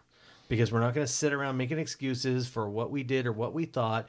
And we're just going to be able to get on with the work, And the challenge is that it is hard work, to say, okay, I want to consistently get better. So putting in place, installing a new set of practices is easy, relatively. I mean, that's Agreed. not, Yep. but it's relatively much easier than saying, okay, I'm going to pull up my britches every day and work at this and slog to try to get better. And it's not going to be a quick fix, an easy fix, which is going to be a long, persistent day after day after day. Now, the rewards of putting on that mentality and that I'm going to continually make my business, my organization better is far better. But people like the status quo. Well, it's like with me. Every day when I wake up, I put my pants on just like everybody else, Steve, one leg at a time. But when I put it on, Agile magic happens. You know what I'm saying? I don't even know what to say to that. Unless you're a guy at the urinal, you have to take the whole thing down. Good one, Jess. We need a fourth mic. So, kind of transitioning into that is probably the hottest topic that kind of comes up. And I think Steve and I have had several conversations about this, and Shiloh and I have had several conversations about this. And I don't think we don't totally disagree, but we don't totally agree on this topic, which is kind of the mentioning the leadership. And we kind of started to talk about the management deck coming in, the, Agile Industrial Complex of, hey, just give me a process, wave my flag, I've done Agile, I'm good. And that very rarely, and I mentioned it in a previous podcast, and I mentioned this to you, Greg, very rarely do you find those leaders that you're like, yep, I'm going to follow them. They're going to go company, where they go, that's where I'm going, and those are the ones that are very self-aware of themselves, right? Because they're able to change. But from that transformation podcast, Shyla kind of puts that question to us. Is like, what does good leadership look like? So let's jump into that. So let's talk about that, right? What is leadership? What does good leadership look like? What does it look like? Well, I'm just going to tell you, I don't know if I've ever seen it. So I hope you can describe it, because I don't know if I've ever seen good leadership, including my own, which I've been coached a lot. Well, so I counter that. Optimus Prime. Yeah. Optimus Prime, of course, right. Okay, so my counter to that is good leadership is right here, right now. We see that in ourselves, right here, right? It's our ability to co-lead a program like this, right? It's our ability to respect each other. It's our ability to align to a goal together. We might have different perspectives, right? But we have a goal. And we're able to create fellowship, right, among the rest of us right here in this group. And that's what good leadership looks like. Ironically, she was talking about us as a team. Maybe it's not that ironic, but I think it was interesting that, kind of doing that introspection, right? That she could say, and Charlotte isn't around the Apollo 13 studio all the time. She's remote. And she does not pass out compliments easy. Let's put it that way. Yeah. And, we were all just kind of sitting there enamored, like looking at her. It's like, yeah, keep talking. Yeah, what she says is really powerful as far as what leadership looks like, what it takes. So she's got it just fascinating to listen to her and her perspective on, us as a team, and what it takes to really have that leadership perspective and transformation. Yep. And what's interesting also about it is that you think of the word passive or active in leadership. And really, it's a combination of both, because you do have to be active. You have to have respect, which I think is the most important part. But you also have to be able to have, if you're Don, the leader of the group, you have to be humble enough to say, I don't have all the answers, and everybody on the team. Oh, and SAS is included in that. Yeah. Everybody in the team. Has a contribution to make equally. And maybe there's somebody who has to answer the questions to whoever, which is usually not a fun job, by the way, for the leader. But when it comes to the team, everybody should feel comfortable to say whatever they need to, and everybody should, feel like they're contributing. I like that you mentioned that it's both passive and active, or I would say quiet and active. Yeah. Because that's something Shyla and I talked about in a coaching context, is that coaches have to be very comfortable with silence in order to let the team take part. And I think that's true for leaders as well. A good leader is comfortable with that silence to allow their team to step forward. A poor leader is like, oh, I need to step in here all the time, and is taking far too active of a role and not allowing their team to really blossom. Well, I will say the way you put that, Steve, with my background in leadership, I have a really hard time with that. As you all know. But I do. But you're absolutely right. That is so true, and it manifests itself in a lot of different ways, right? But it is hard based on your personality, or based on the fact that your role as a leader, you're supposed to lead, because that's, or manager, I'm supposed to manage. But you're right. Sometimes it's just really about you're not the smartest person in the room. The people who are doing the work know more about it than you do. And what Jess mentioned earlier is frequently the people who are promoted into positions of management, if not leadership, were promoted because they were the smartest person in the room, or the most active person in the room, or the most vocal person in the room, and the most politically savvy person, right? And they were the most aggressive, pushy. And that's not necessarily a good leadership style. Good leadership needs to know, I need to step back. I need to listen. I need to help my team move forward. It's a comfort with silence. It's a comfort with, as you said, passive. There's a passive aspect of allow my team to move forward. And that's really uncomfortable for a lot of people who were promoted in that position. And it's a new skill they have to learn. Well, and it's the same thing in education, right? A teacher has the same, Yes. thing. I'm standing in the front of the room. I have to be in the lead, and instead of letting the class help to learn themselves by standing in the back of the classroom, the teacher is standing in the front of the classroom, and it's really about finding that comfort level and letting people explore, Yes. where their learning path, whatever that might be. And I think as part of that transformation conversation, we kind of got into some of the self-awareness, but we also, Steve had the question about what if you have crappy leadership? Because we've been talking about, Did he use the word crappy? He used crappy. Oh, yeah. man, Yeah, he Steve. did. He yes. did use Potty that. mouth He Steve did Thomas. say that, but again, we're talking about all these things that really make sense, and I really appreciate the way you said that, Steve. In fact, I think there's a future podcast in there in terms of the strength of silence in leadership. yeah. I definitely could do some nerd research on that for sure. Cool. But yeah, I kind of want to. That's the side that we if we can get people there, great. But what do we do when we don't get there? So I'm curious because you're selling me. I'm enraptured, but at the same time, I'm going back to Greg's first question, which is transformation gets overused, and in the context of crappy leadership as opposed to good leadership, which I'm thrilled. I would love to be where you've been and see this great leadership, but I have been in too many organizations with really crappy leadership. And is transformation possible? I know they all are selling it. We're selling it, trying to do transformation in that context. Okay, but so here's a challenge for all of us here. Where does transformation truly start? And the answer to that is transformation starts within. You have to be self-aware of what's going on inside you, right?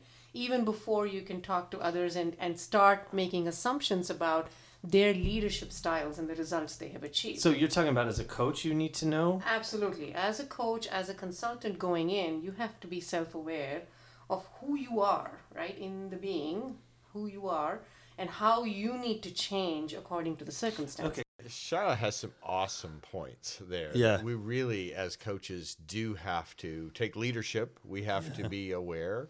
Yeah. We have to be knowledgeable about who our own selves are, Yeah. and get comfortable with the same skills that we're asking leaders to get comfortable with.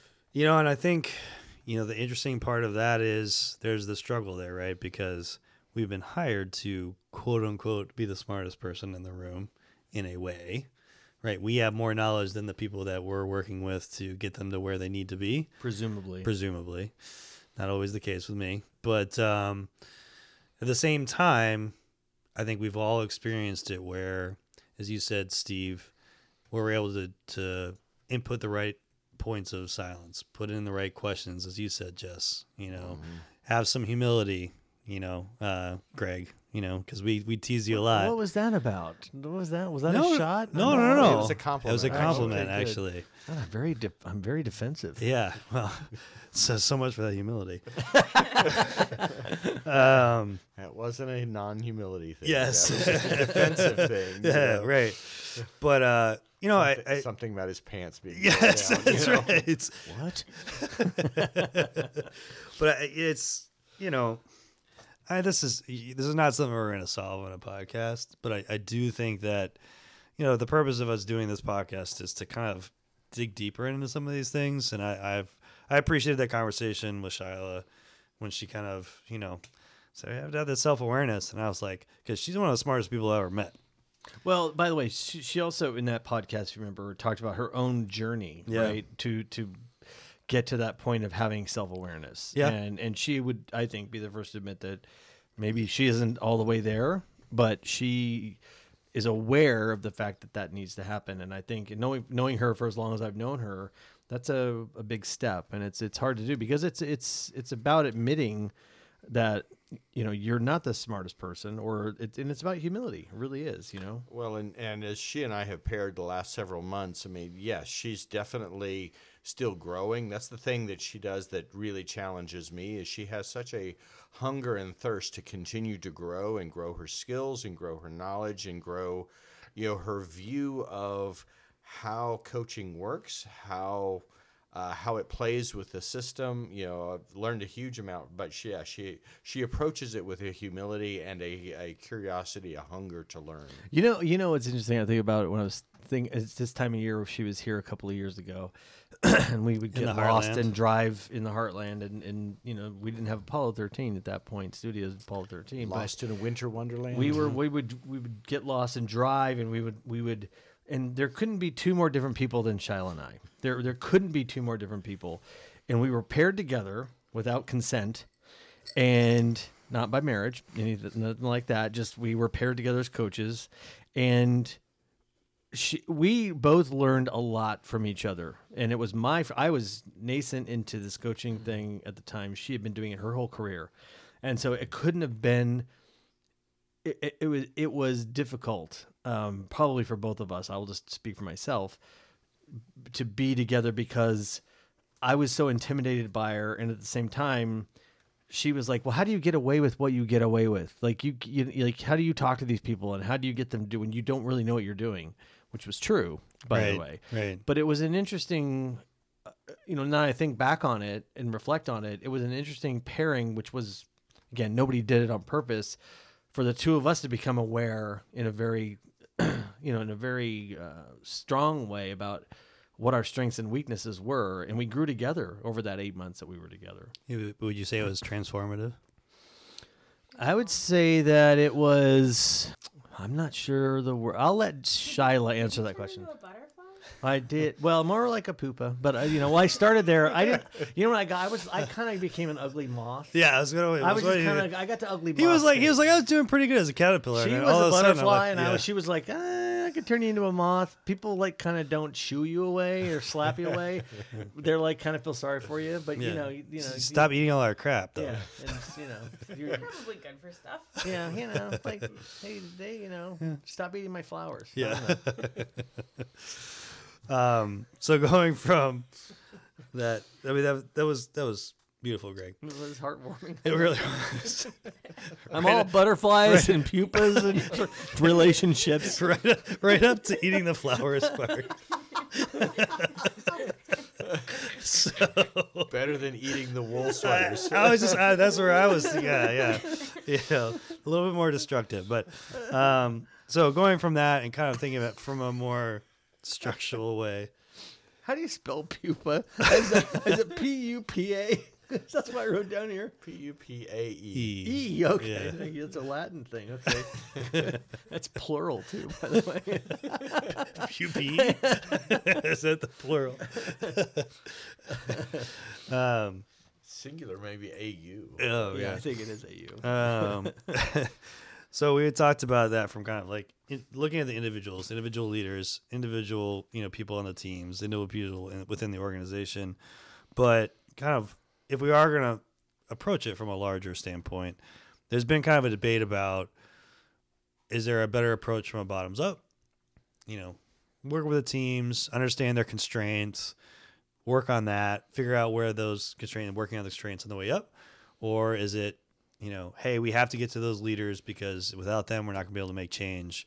So we kind of talked about that, and we want to play that clip so that we can hear what we had to say. Because for me, because I've said it in a previous podcast, I work with teams a lot, and I always kind of see, when we see teams where they struggle, and then how that kind of then scales to the next level, you see those same kind of constraints or struggles. But it seems to me that a lot of the transformation has now been seen as, we need to come in, we need to talk to senior leadership, EVPs, and make sure that they are bought in, and then that will create transformation. And I kind of, based on what you were kind of saying, where is that balance? Well, and go back to your stealth agile. So what I read here is the perfect scenario, which I don't know if that ever happens. It does. So there's wisdom in both sides of the story, right? I've lived both sides of the coin. Stealth Agile is a great bottoms up approach, but I've had my, share of struggles. It took 2 years to launch the stuff that was absolutely needed to bring kids into the Navy, right? And it was a knife edge cutover. There was no other choice, right? The guy that was maintaining the mainframe, it's a horrible story, but the guy was dying, right? And there was nobody else to do it, so it had to be. Yeah, I don't know. Brandon, you and I were just looking at each other. This is a hard one. It's the answer is both, neither, maybe. Like it's hard. I agree. I mean, my instinct, and this is where I was saying, like, maybe Steve, you and I disagree on the leadership thing, which is, I kind of want to believe more in the bottom up approach, because as long as you just say to the leader, just leave us alone for a little bit and let us do our thing, I feel like that's, for me, a lot of years to recognize constraints, and then you have actual data to then go to them and say, here's the constraints. Here's what you're actually dealing with. This is what do you realize this is what the team's running into? Versus going to the leadership and saying, based on what we know, based on our experience, this is what you need to change. And I would agree with you, Brandon. I mean, I think I think generally, if you've got good product management, by the way, I would put a caveat on this. If you have good product management, you can hold off the leadership until you can show some evidence that this is working and they should buy in, and then get their approval, and then bring them into the If you've got good product management, you've got good leadership. Well, that's a good point. And so I will certainly concede that you give far more success doing it from the bottoms up. But invariably, the organizational impediment, certainly in the large corporations I've been at, we can get Team Agile working relatively easily. Yeah. But it doesn't gain you the benefits. It doesn't get you the transformation that we talked about for the organization. That really comes from from leaders saying, I need to operate in a whole different way. And I need to somehow, true leaders saying, I need to orchestrate my middle managers so that they catch this new vision. And again, the team level is easy to do. Yeah. Relatively speaking, it's the leadership level that's really hard to do. Yeah. No, I agree with you about that. But it's a place to start. But I do think I think the conceit that I don't like is that, we're going to go sell this transformation vision to senior management, and they're going to buy off and then go, hey, I'm done. I bought a transformation package. I'm done. Well, and if they've done that, then we haven't helped them understand what it really means, because it means a transformation, as we talked about earlier, of them as leaders, a whole different way. They weren't promoted that way. They weren't incentivized that way earlier. Right. Nothing. So they have to think about it a whole different way. And that kind of goes to kind of the next thing I wanted to jump into. It's not from the leadership, but it's also from the team level, because we can do bottom up, we can do top down. But it's really surprising, and maybe it's surprising me because we did an episode with my wife, who's an industrial organizational psychologist. And so I kind of hear her world all the time. And performance management is one of the last things in a transformation. I'm doing air quotes. It's a visual podcast. When transformation happens, it's one of the last things that changes. But you can get the teams really hyped up and feeling like they're good about doing stuff, and you get leadership.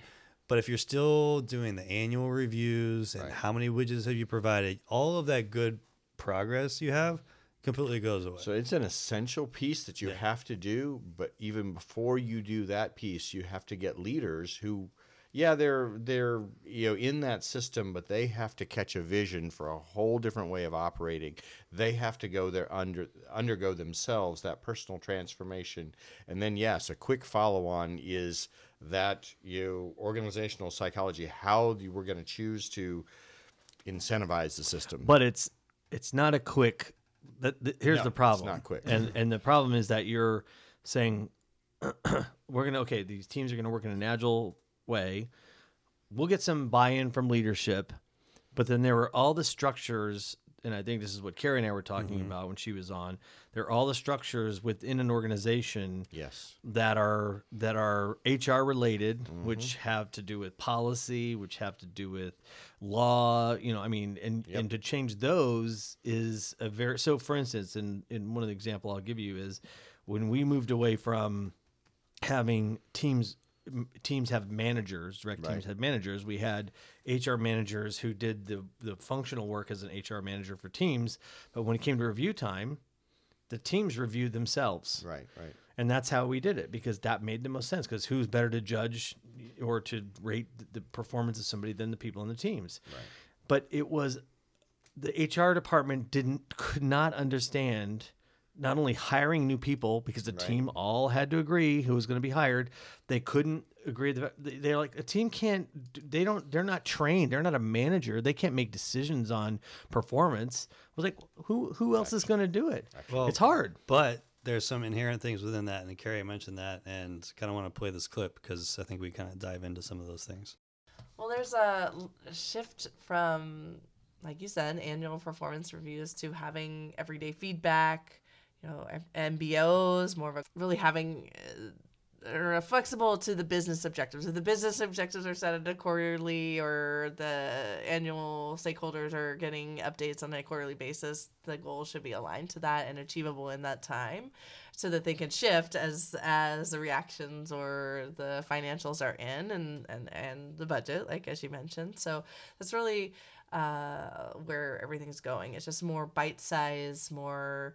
Also, there's the peer feedback that you mentioned. So a lot of this multiple touch point, multi-rater feedback that's critical to getting just more data as it relates. But there are challenges around the competitiveness of the environment, and what if I give this person that, what does that say about me? I'm egocentric in how I'm rating somebody, and like, what is it in relation to the performance I think I'm giving? Yeah. But in essence, the theory behind all of that is all these data points would then synthesize into a true understanding of, say we're throwing the Russian judge out, or you know what I mean, like in the ice skating Olympics version of the events, is that sure there'll be anomalies and things that don't line up, but if you take the standard statistical approach, that it would, in theory, all line out to be an effective measure of your performance. It sounds so complicated, and maybe we need the next version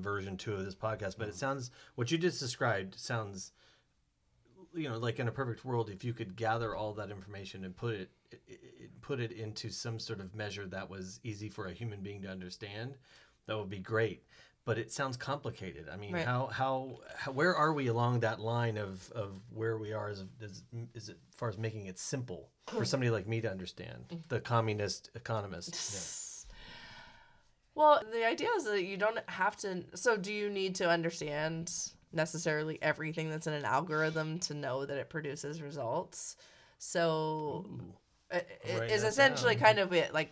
Do I feel like we're ever going to get to a place where everybody understands what's happening? And I feel like it's always going to feel a tad out of your reach or control, because the point is that it's all coming together as a synthesized data point of, like, I took all these different parameters, and some of them were subjective, but mind you, the idea is that it's all objective, but we realize there's biases or things that come into play. Like I mentioned, the competitiveness or comparative, like even as a manager, well, like, yeah, no, or I like this person better. Like all of that seems to just net out in this algorithm of performance management that it is. So the short answer is no, I don't want to get to a place where it's thoroughly understood, but I don't think we need to. We just need to be confident that it's coming out in a way that, like, when you look back at it, do I feel like that's fair? When it comes out with the output, do you feel like, hey, I feel happy and confident in what it's giving me, is all you really need to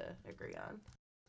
So first of all, I take exception to your wife, Carrie, knocking my question to the ground. Let's just start there. But she's absolutely right. Not the first time in the podcast. Yeah, that's true. And he's like, "How dare you?" several times on that podcast. She's absolutely right. I think about that, and it is kind of the eye test, right? I think I was asking what I was asking, what I think she answered was, does it feel right? Does the result feel right as a human being? Does it feel like it's substantial enough? And I know, Steve, you had some questions about that conversation. Right. I mean, you do want to end up with a does it feel right?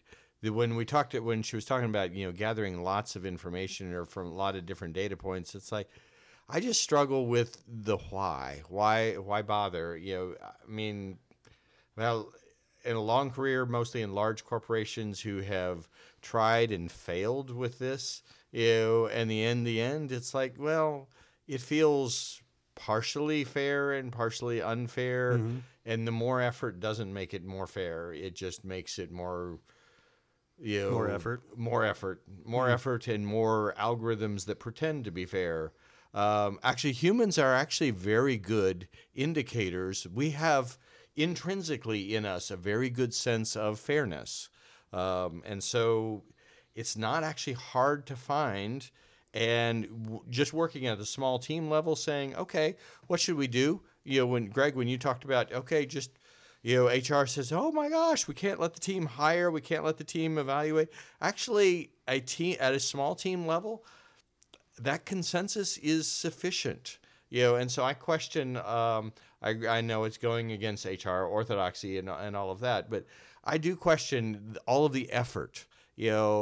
If they want to do it, that's fine, but it's all of the effort and expense that gets put into this, and what triggers what Carrie mentioned, the artificial manipulation of, I need to do this, and if I got, if I evaluate you this way, you're going to do this, that, me this way, and all of that comes into it. Yeah, and I think it's and that's why I was really kind of fascinating to have that conversation with her, because IO psychology, although it's been around for a while, it's kind of becoming the more advanced version of what we kind of thought of as traditional HR. And they're trying to solve some of the similar problems that Agile was trying to solve when it first came along, right? Which is, we have all this debt for how traditional HR has been done, right? And so the annual reviews, we know it's not good. Okay. Right. So how far do we go? Is it sunk time if we go too far in one direction, where it's like, let's get all these data points from all these different things? Some of it may just be from team related things. And, I've seen Harvard Business Review articles where you have companies that it's just like simple things on phones. It's just like, yep, I thought this about this, I'm in a meeting. Oh, this person had this great point. Boom. And it's, so you're kind of gathering those data points without being a lot of effort. Well, and by the way, I would argue the team approach of hiring, a new team member and having all the team decide and doing the review, that's way more effort than it is. Well, in that same podcast, I think one of the things that Carrie said, and you're like, oh yeah, because you're like, yes, that's exactly right.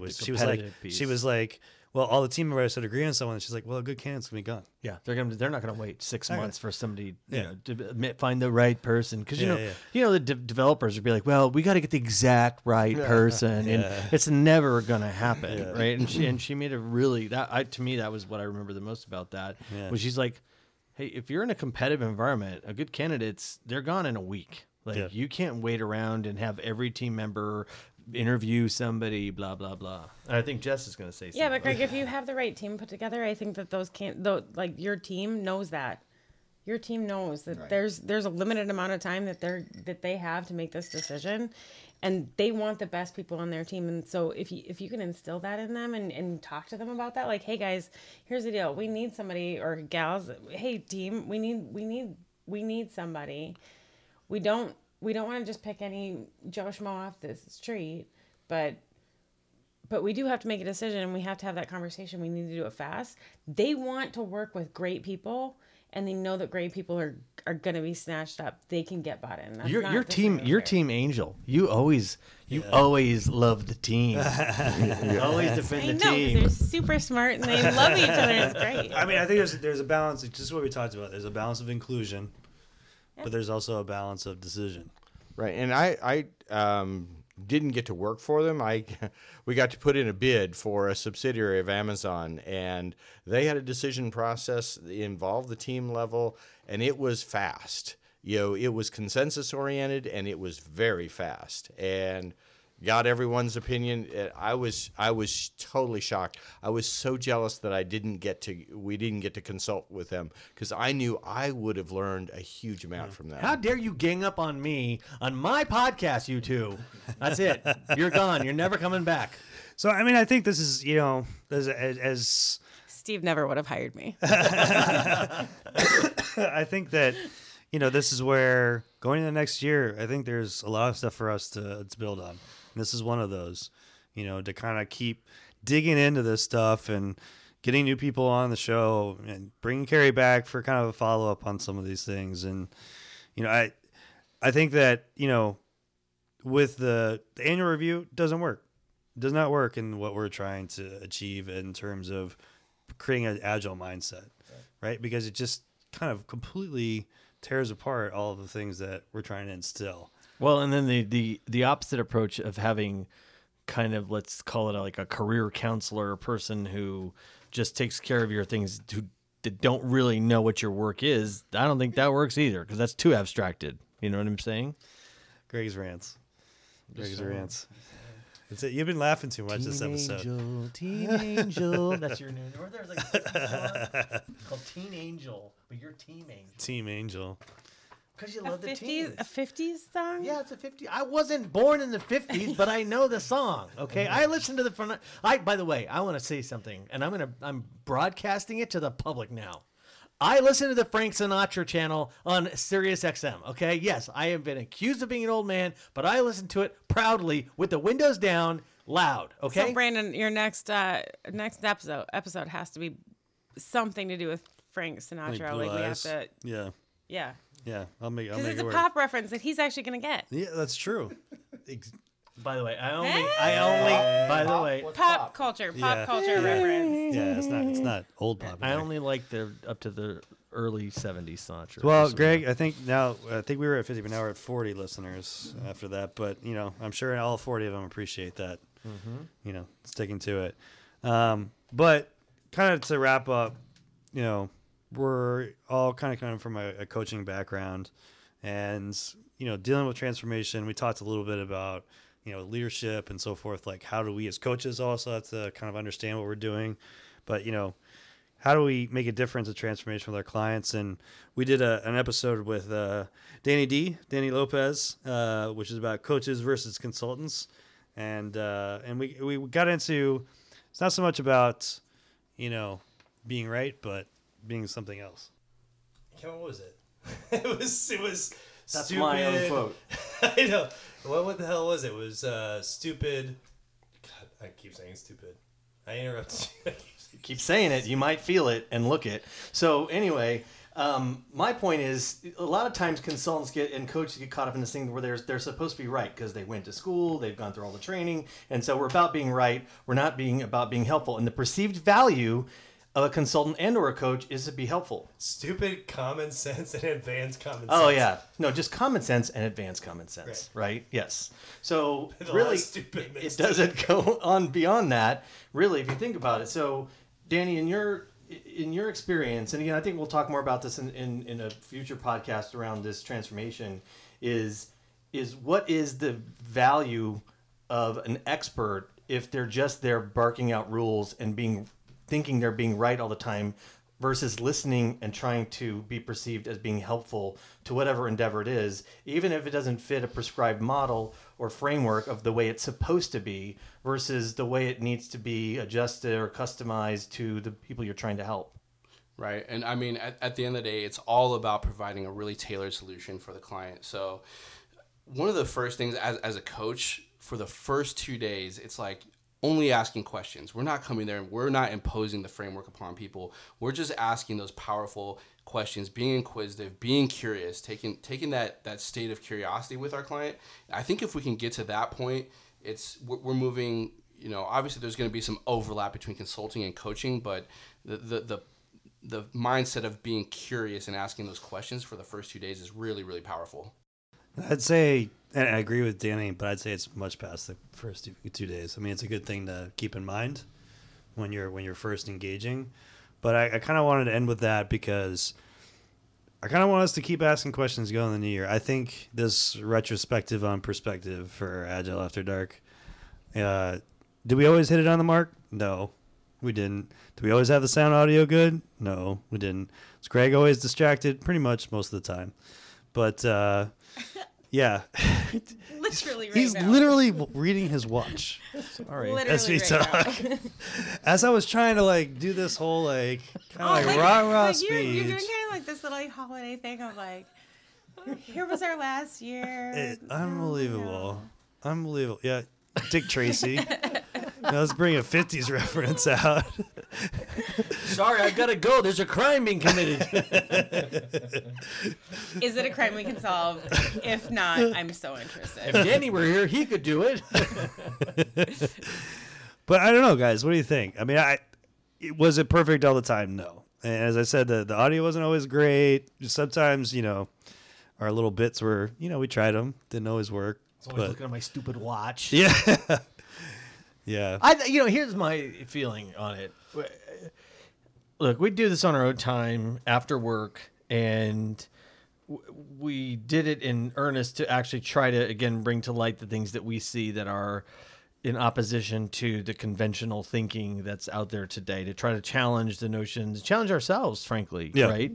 exactly. And I think that it's been, I know, for instance, I've learned just through working with Shyla and Steve on their two topics, DevOps and transformation, I learned so much about not only the industry, about my own thought process, about my own pre-notions about what I thought was right or wrong. So I've learned a lot by doing this, and I hope the listeners, all 51 of you, have learned something as well. But doing this has been, extremely important to me, just not because I like to hear myself talk, which I do, but it's been an interesting journey to kind of, because we don't know where it's going to go. I mean, Brandon does a nice job of producing the show, putting it together, but we don't really know where the conversation is going to lead us. No, it's not scripted. At all, and so we don't know, and so it's a journey for us all, and it's an interesting. I think the violins are starting to play. From a journey perspective, I just wanted to say that you guys, when I first started, I started listening to this podcast before I was on it, and I would be walking my dogs around downtown Minneapolis, and there's this really great bridge in Minneapolis that I walk my dogs, and I would listen to the podcast while I was walking my dogs. It's like a 3-mile walk with the dogs. And I was the total weirdo that was like nodding my head in vigorous like agreement while walking my dogs. And I was like, oh, yeah. Like, that makes sense. Okay, wait, that makes sense. Let me think about that. But I must have looked like a complete weirdo because I was like, yay, like just the full on nodding. And mostly time. when you were nodding your head, it was something because of what I said, right? So I was nodding, but it's been an absolute pleasure, and again, like just learning so much from all of you, and not just listening to the podcast, but learning even while we're talking is really fun. Yeah. I like what Danny said. It's just we're still curious. Yeah. We're curious in our conversations. We're curious outside, and that's what's going to propel for another year because there's still a lot we need to learn. Yeah. And our offensive line was really great this week. Yeah. And I credit them for doing 100%. 100%. The mics, they just stayed up the whole time. It was amazing. I don't know how they do it. Now, but if it wasn't for them, I wouldn't have been here. They've really have to give the credit. They've improved every week. Yeah. The chords stayed exactly right where they were. Well, Sass really deserves the credit because Sass has been here the whole year. She has. She's torn down the studio at least 3 times. Yeah. She's been our companion. And on my long diatribes, she's abused everybody so they didn't have to listen to me. I think that's true. Yeah. She's really the hero of the day. Yeah, she is. And, Apollo 13 studio. It's still here. It's still here. And it still hasn't landed on the moon. Yeah, we're just landing in the Hanging out heartland. in the heartland. Well, we'll sign off for Agile After Dark for 2018. Woo! Yep. No, it was a long episode, but I hope you guys enjoyed it. We'll be back next year, but always send feedback to feedback@agileafterdark.com, and we'll see you next year. Bye-bye.